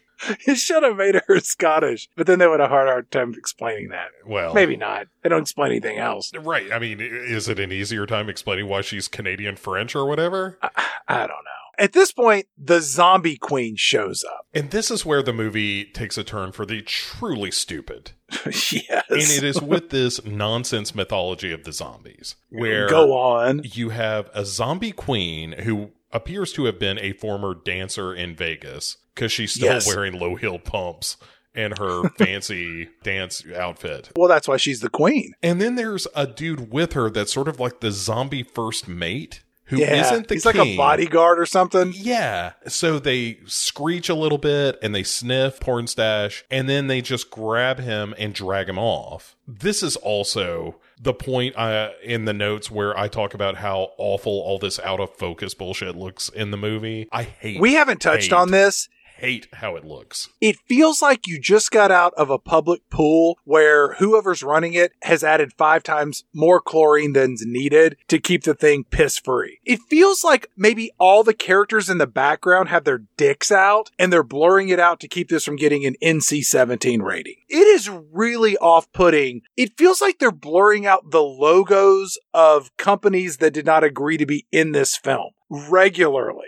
I know that Snyder stated that this was supposed to make it feel more dreamlike and all. It just looks like hot garbage. It looks so bad. It looks cheap. And because you're using this alongside a lot of digital effects, it makes the digital effects look even cheaper too. It's awful. This movie looks so bad. Coyote Lily gives her theories about what happens because, as you pointed out, she doesn't really understand what's going on here. Because all she says is, yes, all the zombies seem to stay in the Olympus, which, is a nice place. What are you going to do? But you come out of there, one of these alpha zombies, which means something is happening in there that I have not seen. So, maybe they make you one of their members with like a hazing of some kind. Maybe they spank you on the bottom with a wooden paddle when they bite you. Yes. I don't know. I said I know everything about zombies. Look, that may have been a wee little white lie.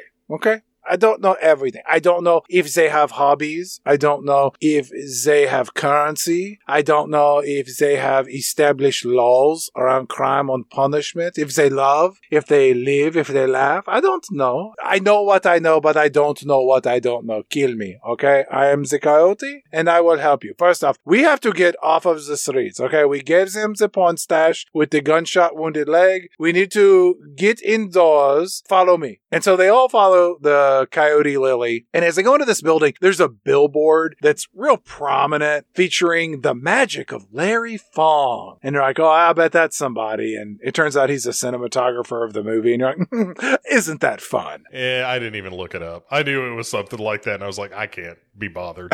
I don't care enough. At this point, computer-generated Tig Notaro, she does a little riffing about how Martin shouldn't be allowed to live and that he's just there to keep tabs on the crew. And this kind of goes on. And then the movie heads back over to Pornstache, and he's surrounded by all these alpha zombies. And Queen Zombie shows up, and everybody's howling. And then King Zombie shows up. And it turns out he's that military soldier from the start of the movie. Now, we know this because he looks nothing like that character from the start of the movie. His hair is extremely long now. He's way more gruesome. I think he's a different color. But he has somehow maintained the dog tags around his neck. So if you've watched this movie twice, Bo, I sat through this movie 2 times. That's where you know, oh, that's our patient zero of all of this trouble. King Zombie has not gotten a haircut, which apparently is something you have to do as a zombie because unlike everything I ever learned about corpses, your hair continues to grow. Dave Bautista's hair grows and then shrinks in this movie. Sometimes it's there, sometimes it's not. I think that's what you call reshoots. What's up with the top of his head? You can kind of see his brain coming through his skull, or it looks like he has cornrows tattooed on his scalp. If you want an answer to this question, I do not know. Steroids? One presumes. I think Dave Bautista is fun enough, especially in those Guardians of the Galaxy movies, and I thought he was real charming even on that Christmas special. But he does not need to be the emotional lead of a movie. Whenever he starts crying in this, it does look like he's about to sneeze. It also makes me kind of sad, and not in the way that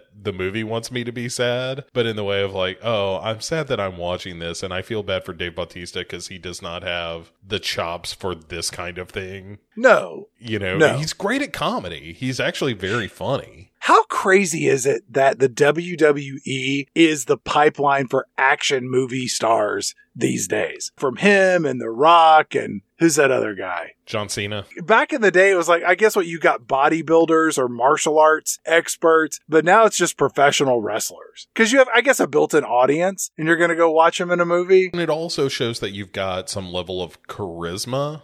Stage presence, right. And you know what the hell's going on. Yeah, and you can work on your feet a little bit because some of that stuff is improvised, and I don't think it's ridiculous. I don't watch wrestling, so I don't know these characters or these people very well, but I get it. It's not the craziest thing. It makes more sense than bodybuilders, quite frankly, because at least there's an element of performance in front of an audience like stage actors. It's still nonsense, but also, one thing that we kind of skipped over that I just want to point out. At one point when they're talking about this business in the Olympus where King Zombie and Queen Zombie and all the other zombies live, Kate is like, oh my God, that's probably where Gita is. Let's go. And everybody's like, no, that's absolutely. So stupid. I'll bet she's in that building right there. Yeah. Of all the hotels on the strip, she's probably in that one. King Zombie shows up. And he's making all these dinosaur noises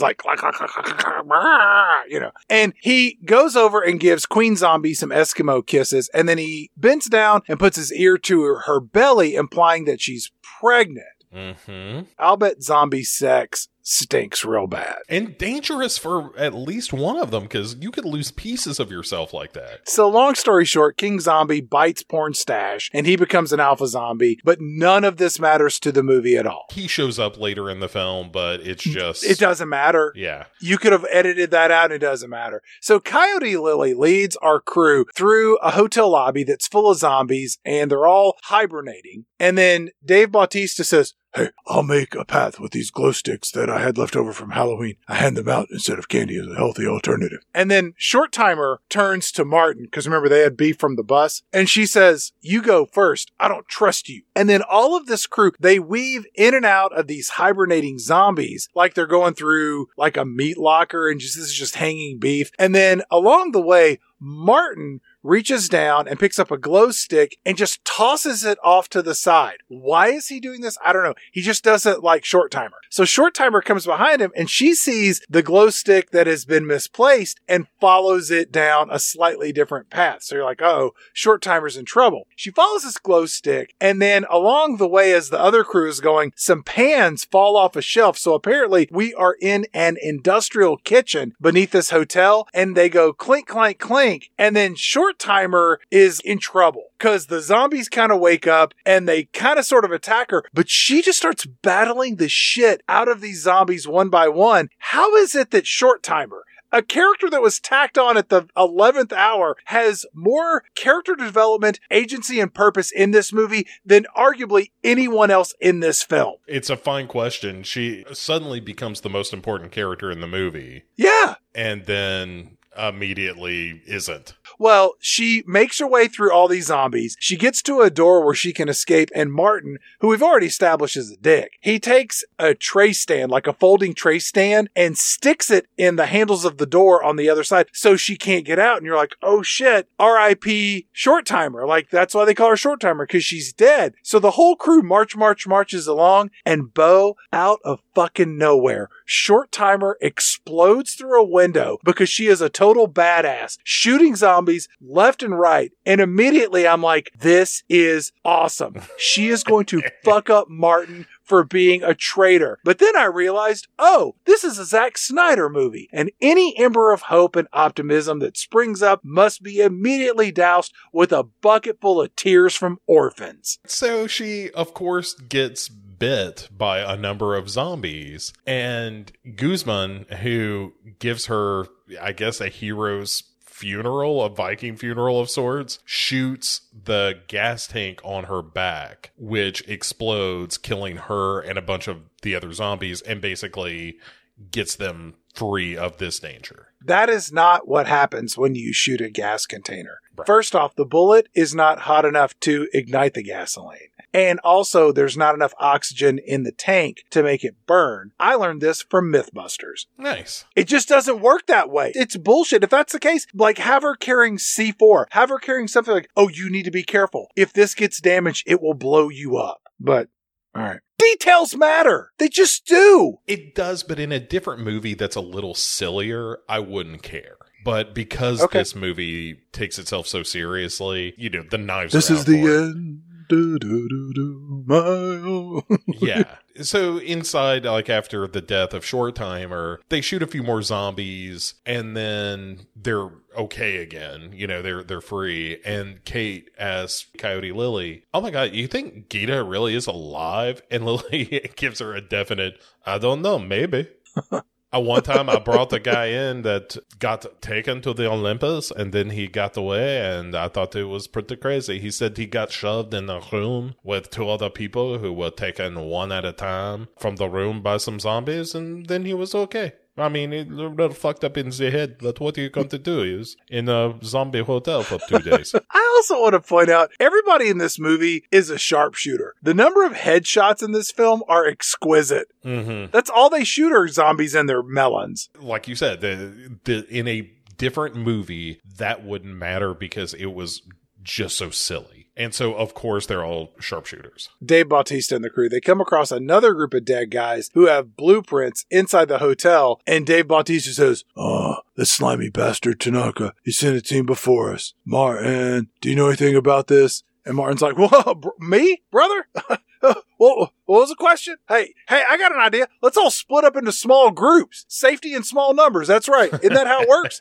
But this is the execution of the plan, right? Like, so Dave Bautista is like, "Kate, how about you come with me? We'll take care of these generators on the 3rd floor." Oh my God. I can't believe I have to go with my dad. And then Dieter tells Van, like, "Hey, how about you come with me? Maybe we'll go downstairs, look at the vault." And they go, Guzman tags along for a sexy threesome for that group. And then Dave Bautista's like, "Maria, you need to go computer generated to the roof to get the helicopter going. Don't worry, you only have to be there for a couple seconds, and you can leave her because she's going to be all alone due to pending litigation outside of the scope of this movie." It is like when they would insert Billy Crystal into those Oscar montages. He's like talking to Indiana Jones and whatnot. Like, you might as well have her talking to Bogey from Casablanca. It's like Weird Al interviewing Britney Spears. Right. If Al TV and those Billy Crystal montages had a baby, it would be this. It's so silly. Martin fakes Dieter out by handing him an access card to some security closet or something, and then hands him one anyway. Martin goes to hand him one. Dieter reaches for it, and it goes zip, and it's on a little zip tied to your waist. And I'm like, we already know that Martin is a dick. We don't need him pulling like practical jokes here. Yeah, and also it's such a weird detail for this character that he is both deceitful, which we know, but also kind of playful about it, but doesn't really come up I hate again. this movie so much, and it comes from all different fronts. Everywhere you turn, something terrible is happening. So Coyote Lily and Martin go outside and kind of dodge Valentine, who's stalking around. The tiger. Yeah. And there's some real aliens stuff here, because this movie doesn't have an original bone in its stupid body, where Martin is like, oh, that thing is terrible, dude. I hate that thing. And she says, yes, but you don't see the zombies fucking each other over? And the rules are clear, you know? This is not a bad thing necessarily. I mean, I don't want to be a zombie or anything, but I'm just saying it is not the worst way to live. It's a total call back to that aliens moment of you don't see them fucking each other over for a job. And It's almost the exact same line. It drives me crazy. Again, don't make me think of a better movie when I'm watching your terrible one, please. There's so many reasons to hate this movie. Just take your pick. Coyote Lily fires a gun to call the zombie queen, and now they're waiting for her to show up because apparently that is the Pavlovian ringing the dinner bell for these zombies. Martin does ask Coyote Lily, he says, hey, let me ask you a question. Did you shoot that mom lady Kate was talking about in the leg and leave her out there like you did Porn Stash? And Coyote Lily says, no, it did not. I actually lost her. I never leave anyone behind. Also, if you cross me, I will shoot you twice in the eyes. You are a piece of shit. Why would you shoot me twice? Just a quick question. It's the things that I do. I shoot people twice. That's how they know it is me. One is so you do not become zombie. Number two is just for fun. You know, it's just a good time. We cut to Dave Bautista, and he's pouring a gas container into the backup generator for this hotel. What's that going to do, Bo? It's like 4 gallons of gas. Yeah, right. For a casino. Sorry, yes. So Dave Bautista says, look, Kate, I'm sorry that I killed your mom in front of you when I stuck that knife in her head like I was opening up a pumpkin at Halloween. And Kate says, oh my God, you think that's why I haven't been talking to you the past 3 years? I never blamed you for killing my mom. I'm pissed off at you because you never showed up after that. You were never there for me. You didn't comfort me. You didn't show up on my birthday. You didn't like any of my posts on Instagram. You haven't even commented on one TikTok. You're like the biggest piece of shit dad or stepdad or uncle or whatever you are to me ever. You know, I was thinking maybe after this over, I can start a food truck and just have a life. Yeah, I guess that sounds good, but I mean, I kind of don't care because I've spent so much time hating you. I can't just turn it off like a faucet, stupid bald thumb guy. What if I opened up a food truck and I sold artisan grilled cheeses? I could call it Dave Bautista's. That's what I was thinking. Or maybe Make America Great Again, GRAT. And I would like hand grate the cheese for all the sandwiches. I get it, it's a little bit polarizing in today's political climate, but I was also thinking maybe I could call it I Cut the Cheese, and I would slice each piece of cheese to order. Kate, what do you think? I could have a grilled cheese called the Kate. I'm going to tell you, I totally stopped listening after the first one because you can't improve on perfection, okay? You started with a showstopper. David Bautista is our winner. But also, I hate you. Dave Bautista, he pours 2.5 gallons of gas into this generator to fire up the power for this casino, and it works. And then Guzman, Dieter, and Vanderhoof, they head down to the vault, and they shoot a few random zombies on their way. And then outside the vault, there are these Indiana Jones-style booby traps that apparently took out a team that were trying to previously do what they were doing. And then Vanderhoof, he's spouting off all of this philosophical nonsense about how they might be in this infinite loop and that the dead people there are really them in a different timeline. Again, all of this is here to just confuse you, but it ultimately ends with Vanderhoof placing bombs on the grate of metal, which explode when he detonates them, and it opens up their pathway forward towards the vault. Outside, Martin and Coyote Lily, they see the zombie queen and her zombie bodyguard number 2 return to the city streets. The movie then heads back to Dieter, who is like, oh yes, there are booby traps on the floor. We need something to trigger it. And Van's like, oh, I've got an idea, Dieter. I'll be right back. And he runs over to the elevator, ding, and he heads up to the main floor. We get a cutaway from that to the Zombie King showing up and grabbing one of Gita's friends from this room where Gita is being held, which begs the question, why hold them and not Porn Stash? I don't know. Because it's terrible. So then the zombie queen and the zombie first mate can't find a corpse after they got called by Coyote Lily. And so they start running for Coyote Lily and Martin. And Martin fires a bola out of this crazy gun he's got that ties the zombie queen up and drops her to the ground. Zombie first mate makes it to Martin, but then gets killed when Coyote Lily shoots him in the head. And Coyote Lily says, "What are you doing, Martin? I thought that you just needed a vial of the zombie queen's blood. That's not what we agreed to." And Martin says, "Yeah, but man, if I cut her head off, we can make like a whole zombie army. That'd be badass." And this was the moment I was like, wait, when did these two get in cahoots with one another? Dave Bautista was the one who made the deal with Kate to have Coyote Lily get everybody into zombie land. I don't know. All of a sudden, they've got this side deal going on that you don't know about. Also, the Zombie King, when the head gets cut off, senses some weird disturbance in the force or something. Yeah, because Martin pulls out is it a garrote? Yeah. And he just saws off the zombie queen's head. And then when he pops off her head, it's like he raided Zombie's magic box in Pee-wee's Playhouse. It looks like a prop from Evil Dead 2. Because even though he cut off her head, it's still like, I'm going to kill you. I saw your soul. I saw your soul. It's very silly. Coyote Lily does say like, "Oh, you've really stirred up a hornet's nest now. The Zombie King is going to be coming soon. He's going to be looking for you and the head of the woman that he loves so much." Well, so what? What's he going to do about it? And she's like, "I do not know. He is very upset when he sees his zombie queens that have only been a handful. Every time he gets really upset when someone takes off their heads." Down in the vault, Van shows up with a zombie strapped to a dolly. And this zombie is going to be the guinea pig to walk through these booby traps. And he lets the guy go, and this zombie immediately turns around and heads towards Dieter to kill him. So Van shoots the zombie. The Van heads up to get another zombie. He comes back, but this time they microwave a hand of a human and toss it out on the floor where the booby traps are as bait. To which I wanted to know, where is this microwave, Bo? On the casino floor, I guess. Or down near the vault in the vault break room? What? And also, when he throws the hand to lure the zombie towards all the booby traps, he says, "Oh, it's not human flesh that he's after, it's the heat. It's not the smell of us, it's the heat of it." Which then presumes that zombies have some kind of infrared vision or something. You're right. It's a detail that should have been left out, but they didn't. This zombie wanders across the floor with these booby traps. In the first round is a bunch of poison darts that just thunk, thunk, thunk, shoot out from the side of the walls.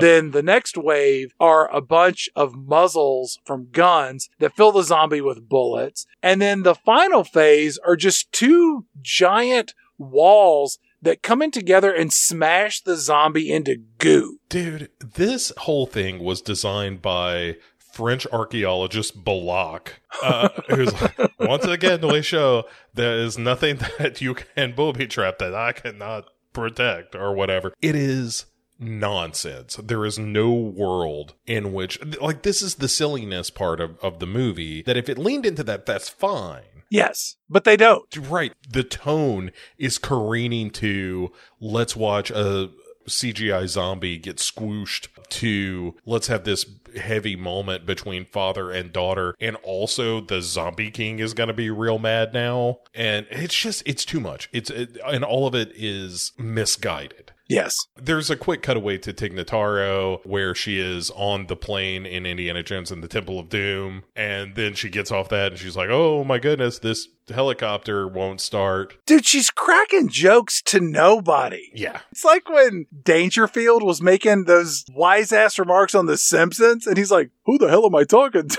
Like, what are you doing? I get that you're talking to the audience, but in reality, you're a crazy person. Also, Guzman sees a thing where they have announced that they're going to step up the bomb. They're going to drop the bomb 24 hours early. The whole crew just took a break to watch the news on TV. Yeah. See what's happening, what's going on with sports, local weather. And this newscaster says the president has decided to allow the nuclear weapon to be dropped a day earlier. This is a quote from the movie. "He did say it would be really cool if it was on the 4th of July as the ultimate fireworks show, but we need to create some urgency to move it up so it's happening a day early." And then the timer goes from a day and a half to an hour and 38 8 minutes. Mm-hmm. Why are you doing this? So everyone in the crew is just like, what the fuck? Rightfully so. And then at this point, they got to really like tighten things up. So we cut to computer generated Tig Notaro. She's banging on this helicopter with this oversized wrench like Chewbacca trying to get the Millennium Falcon working. And the helicopter bow literally catches on fire. Mm-hmm. She sprays it with this extinguisher to get things under control or to prevent them from getting any worse. Dude, this helicopter looks like the airborne equivalent of that rental car from Act 3 of Planes, Trains, and Automobiles. do you think this thing will fly? I know it's not much to look at, but yes, I do. Funny as that may seem, with all this mess, you know what? The radio is the only thing that is really working good. It's clear as a bell. Don't ask me how. They go down to tell Dieter that he has to hurry up, and he's like, "Oh, you have made me screw up again. If you do it one more time, this thing is closed forever." And you think like, oh, this is going to be a thing, but then he just gets it open. Mm-hmm. This whole thing feels like it should have had more tension to opening the vault. But you're right. I need 30 minutes to open the vault. Click. It's open. Yeah. Meanwhile, the Zombie King rides a zombie horse. Yes. To find the Zombie Queen's body and puts his head to her belly and screams. Implying that the zombie baby is dead. Dude, the first time I saw this, and even when I was watching it again for the first time before I did notes, I had forgotten about this. And so I was like, wait a second, is there a baby in that zombie? Yeah. And then I thought, no, that's too stupid. That's a terrible, terrible idea. Shame on you. I know. We cut back to the crew, and Dave Bautista and Kate, they find this ladder that leads up the wall to an open hatch. Kate climbs up to see if they can escape this way, and Dave Bautista says, "Hey, how about a food truck with tofu? I can make anything with tofu, like tofu burgers, or tofu fries, or tofu milkshakes, or tofu cheesecake. I was thinking that I could call my food truck Disgusting Shit Nobody Will Eat. What do you think about that, Kate?" Kate's up top, and she just sticks a zombie corpse hand in the opening of this metal grate to lodge it open, and she goes, "We're secure." And having watched this movie twice, I'm still not sure what's going on here or why she did this. I don't know that this matters at all anywhere in the film. I wish I could tell you. Give you some indication. I have no idea. Apparently, along the way, the team just randomly picked up stacks of money here and there. And at this point, they're putting it into one of those automatic money counting machines. Why are they counting the random money they picked up? I don't know. But you can put a pin in that for a moment. Just keep in mind that there is a money counting machine. Mm-hmm. And then King Zombie, he takes the headless corpse of his queen back to the Olympus Hotel to all the other alphas. Dieter, who has opened the safe and all but had an orgasm on himself, he has Van swing the door open to be part of this dramatic moment. And everyone marvels at Dieter's accomplishment. Coyote Lily, she looks over and she picks up that money counting machine that we just put a pin in. And she's like, this feels like it weighs the same amount as a decapitated zombie queen. Perhaps I shall take it with me. Mm-hmm. Yes. Then we have the moment with the Zombie King as all the zombies kind of worshipfully watch him lead this headless body. Sure. And then he digs into her belly, pulls out a zombie baby that's glowing blue. Yep. And then that glow fades. He screams, and then all the other zombies start screaming. That's because Bowie just had a moment of elation where they opened up the vault, like they accomplished their goal. So we have to immediately shit on that with an impromptu zombie C-section to pull out a dead zombie baby. Dude, this is easily the dumbest thing in this movie. It just creates too many questions, right? Does sperm live in the testicles of a zombie? And how did this happen? Is it some sort of immaculate conception kind of thing where zombie Jesus will arrive? And It's nonsense. Terrible. It's so bad.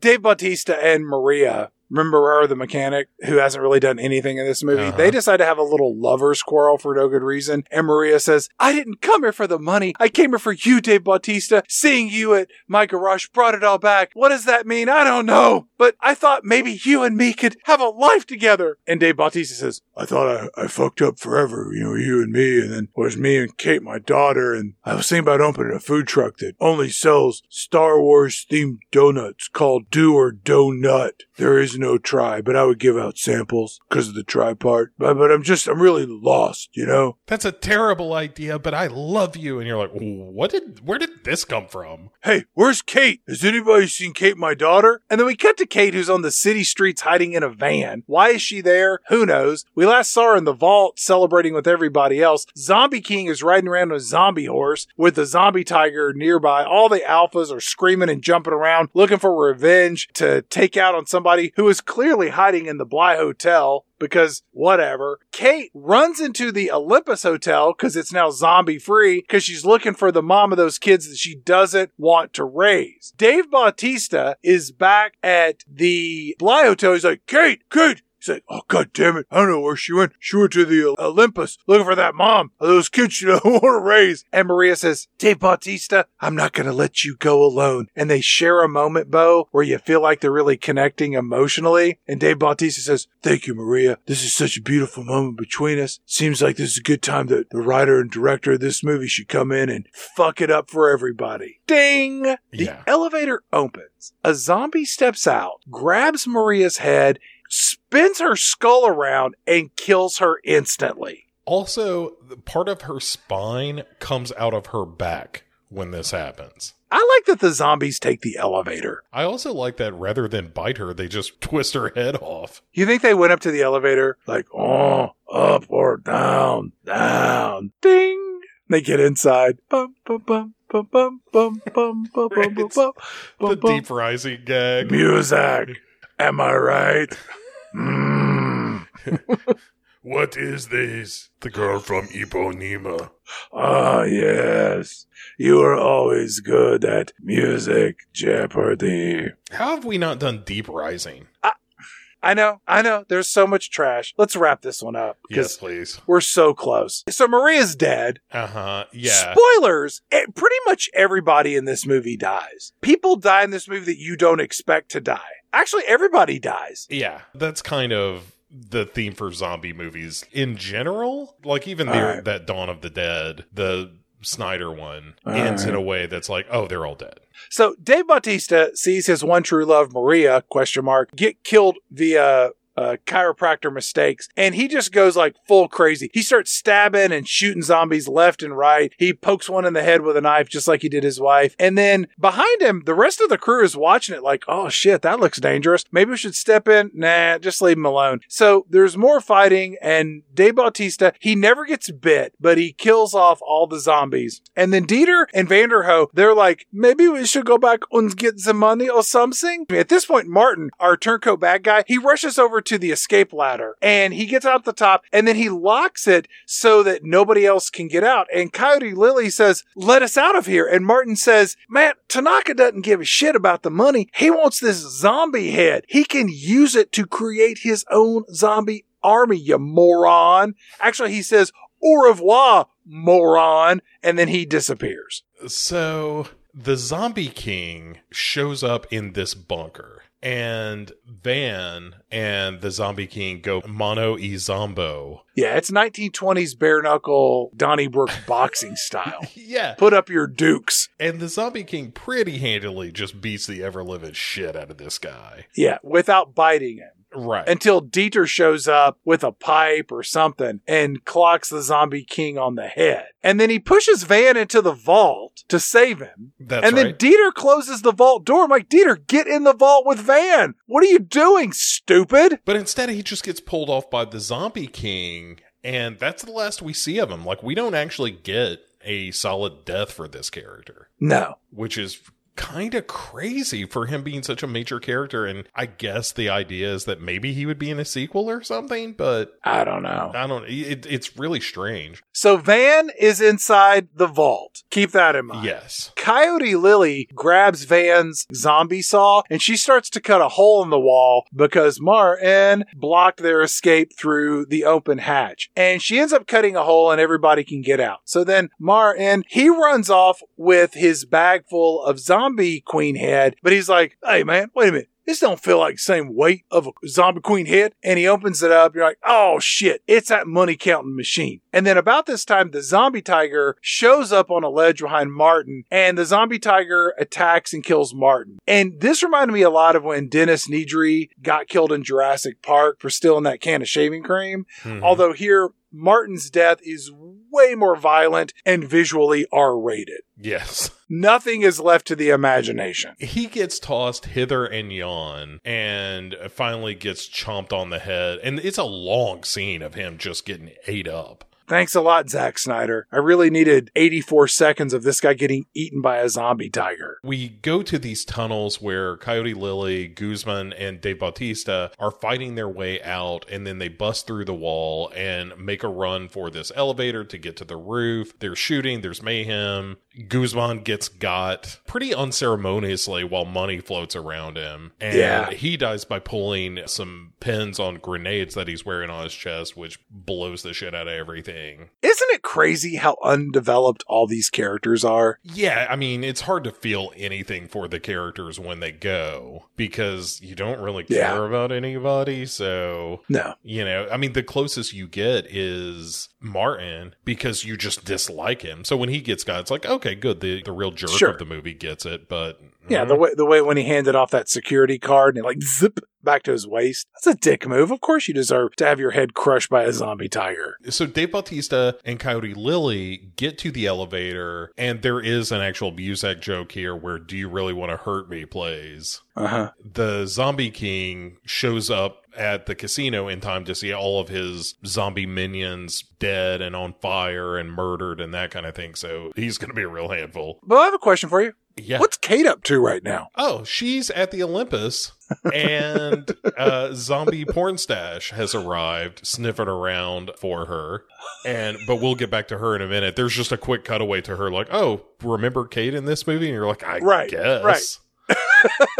Dave Bautista, he makes it to the roof with Coyote Lily, and the helicopter still isn't working. Zombie King shows up, and Coyote Lily, she reaches into her bag and pulls out the Zombie Queen's head, and she puts a gun to it as a threat to the Zombie King, and she says, "Hold it." Coyote Lily gets it. The next zombie move, the Zombie Queen's gonna get it. And the Zombie King says, "Hold it, men. She's not bluffing." And then Coyote Lily says, "I'll hold him, Dave Bautista. Are you getting the helicopter and go?" So computer-generated Tig Notaro, she finally gets the helicopter working. She flies away with Dave Bautista, leaving Coyote Lily to sacrifice herself as the Zombie King, like javelins a piece of rebar through her shoulder, pinning her to a wall. But then Coyote Lily has the final say-so in this situation, and she just chunks the Zombie Queen's head off the side of this building. It splats like a rotten pumpkin on the sidewalk, and the Zombie King, he just like bites into Coyote Lily. So I don't know if she turns into a zombie or what's going on there. One guess is, but I mean, what's it matter? Because this whole place is going up. So, right. I mean, who cares? Yeah. We cut to Kate, who now has a gun, and she stumbles into a room and finds that mom that she's been looking for. Dave Bautista is in the helicopter with computer-generated Tig Notaro, and he says, "Hey, we've only got 9 minutes. We need to go to the Olympus Hotel to save my daughter, Kate." And I'm like, no, you don't. You need to leave this city. You have 9 minutes before this place gets blown up with a nuclear weapon. Leave now.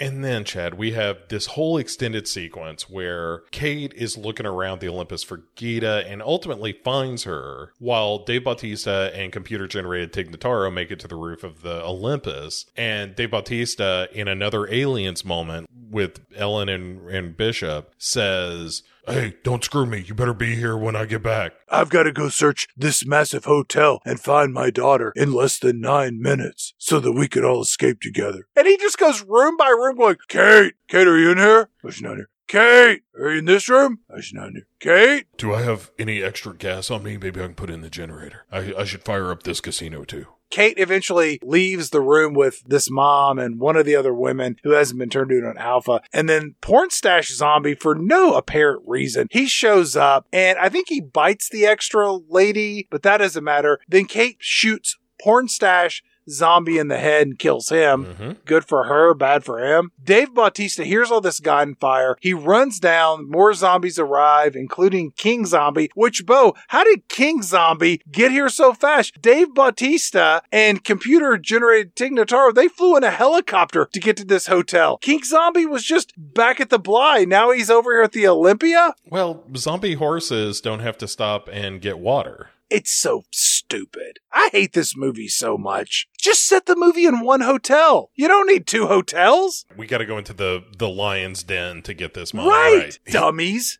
Also, Zombie King has a metal helmet that he wears so that if you try to shoot him in the head, it just kapings off of it. Correct. And so the Zombie King tracks down Kate and Gita, who are at the end of the hall in this Olympus hotel, and he starts running for them. Dave Bautista is trying to get to his daughter and Gita, but there's a mattress in the way. Which is absolutely true, and it's real dumb. And he finally gets through, pops out in time to fire off a grenade launcher or something. Sure, he's got that now. It explodes and sends the Zombie King flying. And then he and the zombie... Is he dead now? No.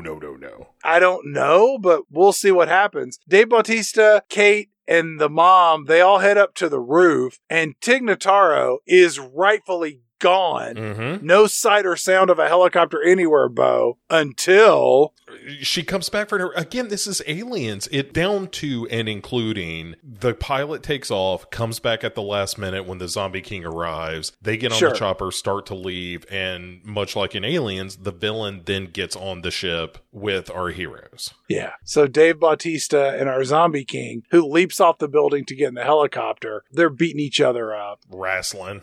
The Zombie King breaks Dave Bautista's arm, creating a compound fracture. That's pretty gruesome. And then Dave Bautista drops his gun because he has a compound fracture. Yeah. Kate clocks the Zombie King in the head with a fire extinguisher, but then the Zombie King bites Dave Bautista, and you're like, ah, shit. And then off in the distance, we see that nuclear bomb flying through the air toward Las Vegas. Dave Bautista grabs his gun with his non-compound fracture arm and blows the Zombie King's head off. And then computer-generated Tig Notaro, she crash lands the helicopter as the nuclear bomb explodes in the background. And there is no way anybody on this helicopter has survived. Like, it is impossible. Credit where it's due, because I will say one nice thing about this movie. The moment after Tig Notaro gets shot in the shoulder, which is a thing that happens during this scuffle that don't matter because she immediately dies. The moment where she wipes off the inside of the windshield of this helicopter to clear the blood off of it, only to see this nuclear bomb going. And it's a real, like, how are they going to get out of this one? Spoilers, they don't. Right. They just end up crash landed. Tig Notaro apparently is dead. Again, we don't really get a good resolution on that character because maybe it would be too expensive. Yeah. Sure, join the crowd. We didn't get good resolution on most of these characters dying. We do see Tanaka watching all of this on television with the news with the nuclear bomb. He's drinking a highball and he kind of just like sits on his couch with a, well, shit. So he doesn't suffer any punishment. Yeah. And then we go back to the crash site. Kate somehow is outside the helicopter, still alive. She's about 100 feet from this burning helicopter. She should be dead, but she isn't. She looks around and she walks over and finds a dead computer-generated Tig Notaro. And then she heads over and she finds Dave Bautista outside the helicopter. Remember, he got bit by the Zombie King.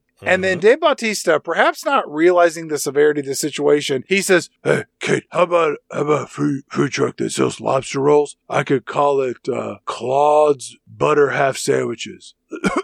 Like CLAWED, because it's claws and butter. What do you think about that? Oh my God, I think that's so great. I think I'm going to have to take care of those shitty kids, though.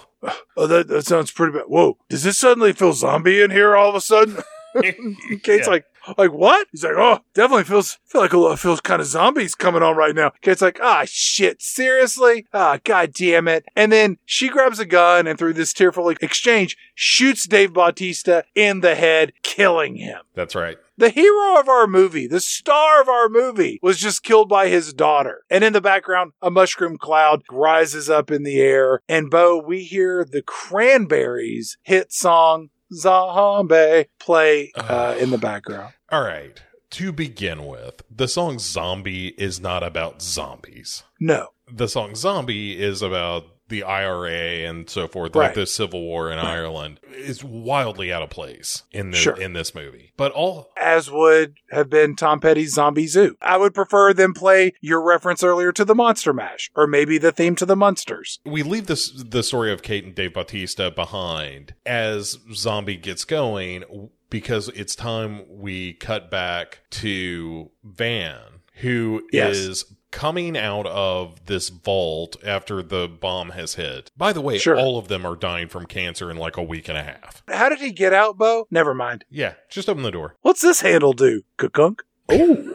Ooh, the thing I needed to. And then he has these 3 giant bags of money. He walks through again, irradiated wasteland of Las Vegas. Mm-hmm. Yes. To a trailer where he just steals a car that has both gas and keys just hanging out in it. Takes the car to an airfield and is like, hey, pretty lady behind the desk, I want to charter that private plane on the runway. And she's like, oh, I don't know if we can do that, sir. And he starts stacking money up on the counter. And she says, this way, sir. Right. Let me see what I can do. So, cut to the final moments of this movie where Van is drinking champagne with the flight attendants and eating lobster tail. Having somehow survived this zombie apocalypse and a bomb and everything, gotten away with all this money. And he starts staggering as he's giving this toast. And they're like, are you all right, sir? You feel a little cool to the touch, like perhaps you're a corpse or a zombie. Right. And he's like, no, I'm going to be fine. Let me just go to the bathroom and splash some water Take in my a face. shit. Right. And as he's in there, he finds a bite on his arm in the bathroom. And then you hear the pilot say, just want to tell everyone, especially the guy in the bathroom who's probably a zombie, we're about to descend into Mexico City. If you want to eat any of the crew members, we have about 26 minutes until touchdown. It is a balmy 83 degrees in Mexico City, and the time is currently 12:42. So let me be the first to welcome you to Mexico City. And then Van laughs and says, fuck. And that's the end of the movie. Fade to black, credits roll as we hear Elvis Presley sing Suspicious Minds, the end. I mean, the only thing that's missing from this downer of a movie is like a text-based epilogue that says, oh, by the way, Kate got cancer and died a slow, painful death. It is unpleasant. It's bad to look at. The music drops are stupid. The characters are thin. All this zombie mythology is completely pointless and stupid. The fact that you don't have good death scenes with these characters. The closest you get is Short Timer with the gasoline backpack, but everything else is pretty by the numbers. Like if you've ever seen a zombie movie before, you've kind of seen all of that. And the stuff that you haven't seen before, like the zombie king and queen and the zombie baby that glows blue, is so stupid that you can't get invested in that. There's a reason that the zombie movie works. Zombies aren't the real threat. They are the wrinkle in what you're trying to do. Which is why this should have been a heist movie with zombies as opposed to a zombie movie that kind of has a heist. Exactly. Because the heist is such an afterthought in all of this. It's incredibly wrong-headed. It is the result of a filmmaker that, again, I am sure was going through a lot of pain due to what was happening with his family. But please do not inflict that pain on us, the viewing audience. And it's terrible. This is one of the worst zombie movies. It's just one of the worst movies that we've ever done on this show. It's long. Everything about it is bad. And it looks cheap. Yeah. That's another thing. it looks super chintzy for having spent $90 million on this movie. It looks like garbage. I feel like a lot of these made for streaming service movies rely on digital technology, and there's something about that inherently looks cheaper than movies that are made with practical effects on real sets. For sure. Recently, I was watching some of that Coppola Dracula, which is one of the best looking movies, conversely, that I've ever seen, because it's all practical effects done in camera for the most part, and it looks incredible. Yeah, it's not good. But Bo, for our next movie, I decided to invite two actors who have appeared multiple times on this podcast to return. And I'm referring to Miss Sandra Bullock and Mr. John Malkovich in a little movie called Bird Box. Bo, this film has everything you would want in a direct-to-streaming service movie. You've got A-list movie stars. They easily exceed your low expectations. There's shallow character development. There's an underdeveloped premise. There's an unsatisfactory ending. Machine Gun Kelly has sex with a woman in a laundry room. Dr. Wu from the Jurassic Park movie shows up. There's multiple suicides. There's rowboats. There's viral internet challenges. There's arguably litigious similarities to The Happening, a movie featured in episode 2, season 11 of this very podcast. How could things go wrong? I have seen Bird Box before, and I can assure you everything can and will go wrong. It is hot garbage. So I'm looking forward to talking about it because it is truly one of the worst of this style of Quiet Place. Hey, what if we use the senses as a means of terror? Yeah. The Silence is a good one too. Also a Netflix original about like some kind of mutant bats or some nonsense. Also a Quiet Place inspired. So, there's several of these Quiet Place alikes out there, and Bird Box is one of the worst. I think it's even based on a book. It is. Ugh. That seems stupid. Yeah. It's gonna be better than Army of the Dead? ? I would say that because Sandra Bullock at least has screen presence. As does Malkovich. Well, yeah, of course. You can't do wrong with that. So, at the very least, we're trading out. I'll see your Dave Bautista, and I'll up you a Bullock and a Malkovich. How about that? Yeah, I mean, that's a winner. Sure. That sounds way better. We've got to be at least doing something better. We'll see. Yeah, I don't know. For sure. Jesus Christ. All right, let's end this one. Bo, any final thoughts that you have on Army of the Dead? I would like to maybe put a little squeeze on Sandra Bullock for next week, yeah? And maybe John Malkovich. Maybe some both. One in the left hand, one in the right. East meets west. Mm-hmm. That sounds like a real dangerous liaison. We will see you all in 2 weeks' time. I got to go take a shower. I feel gross. Yeah, this was terrible. Thanks for listening, everybody.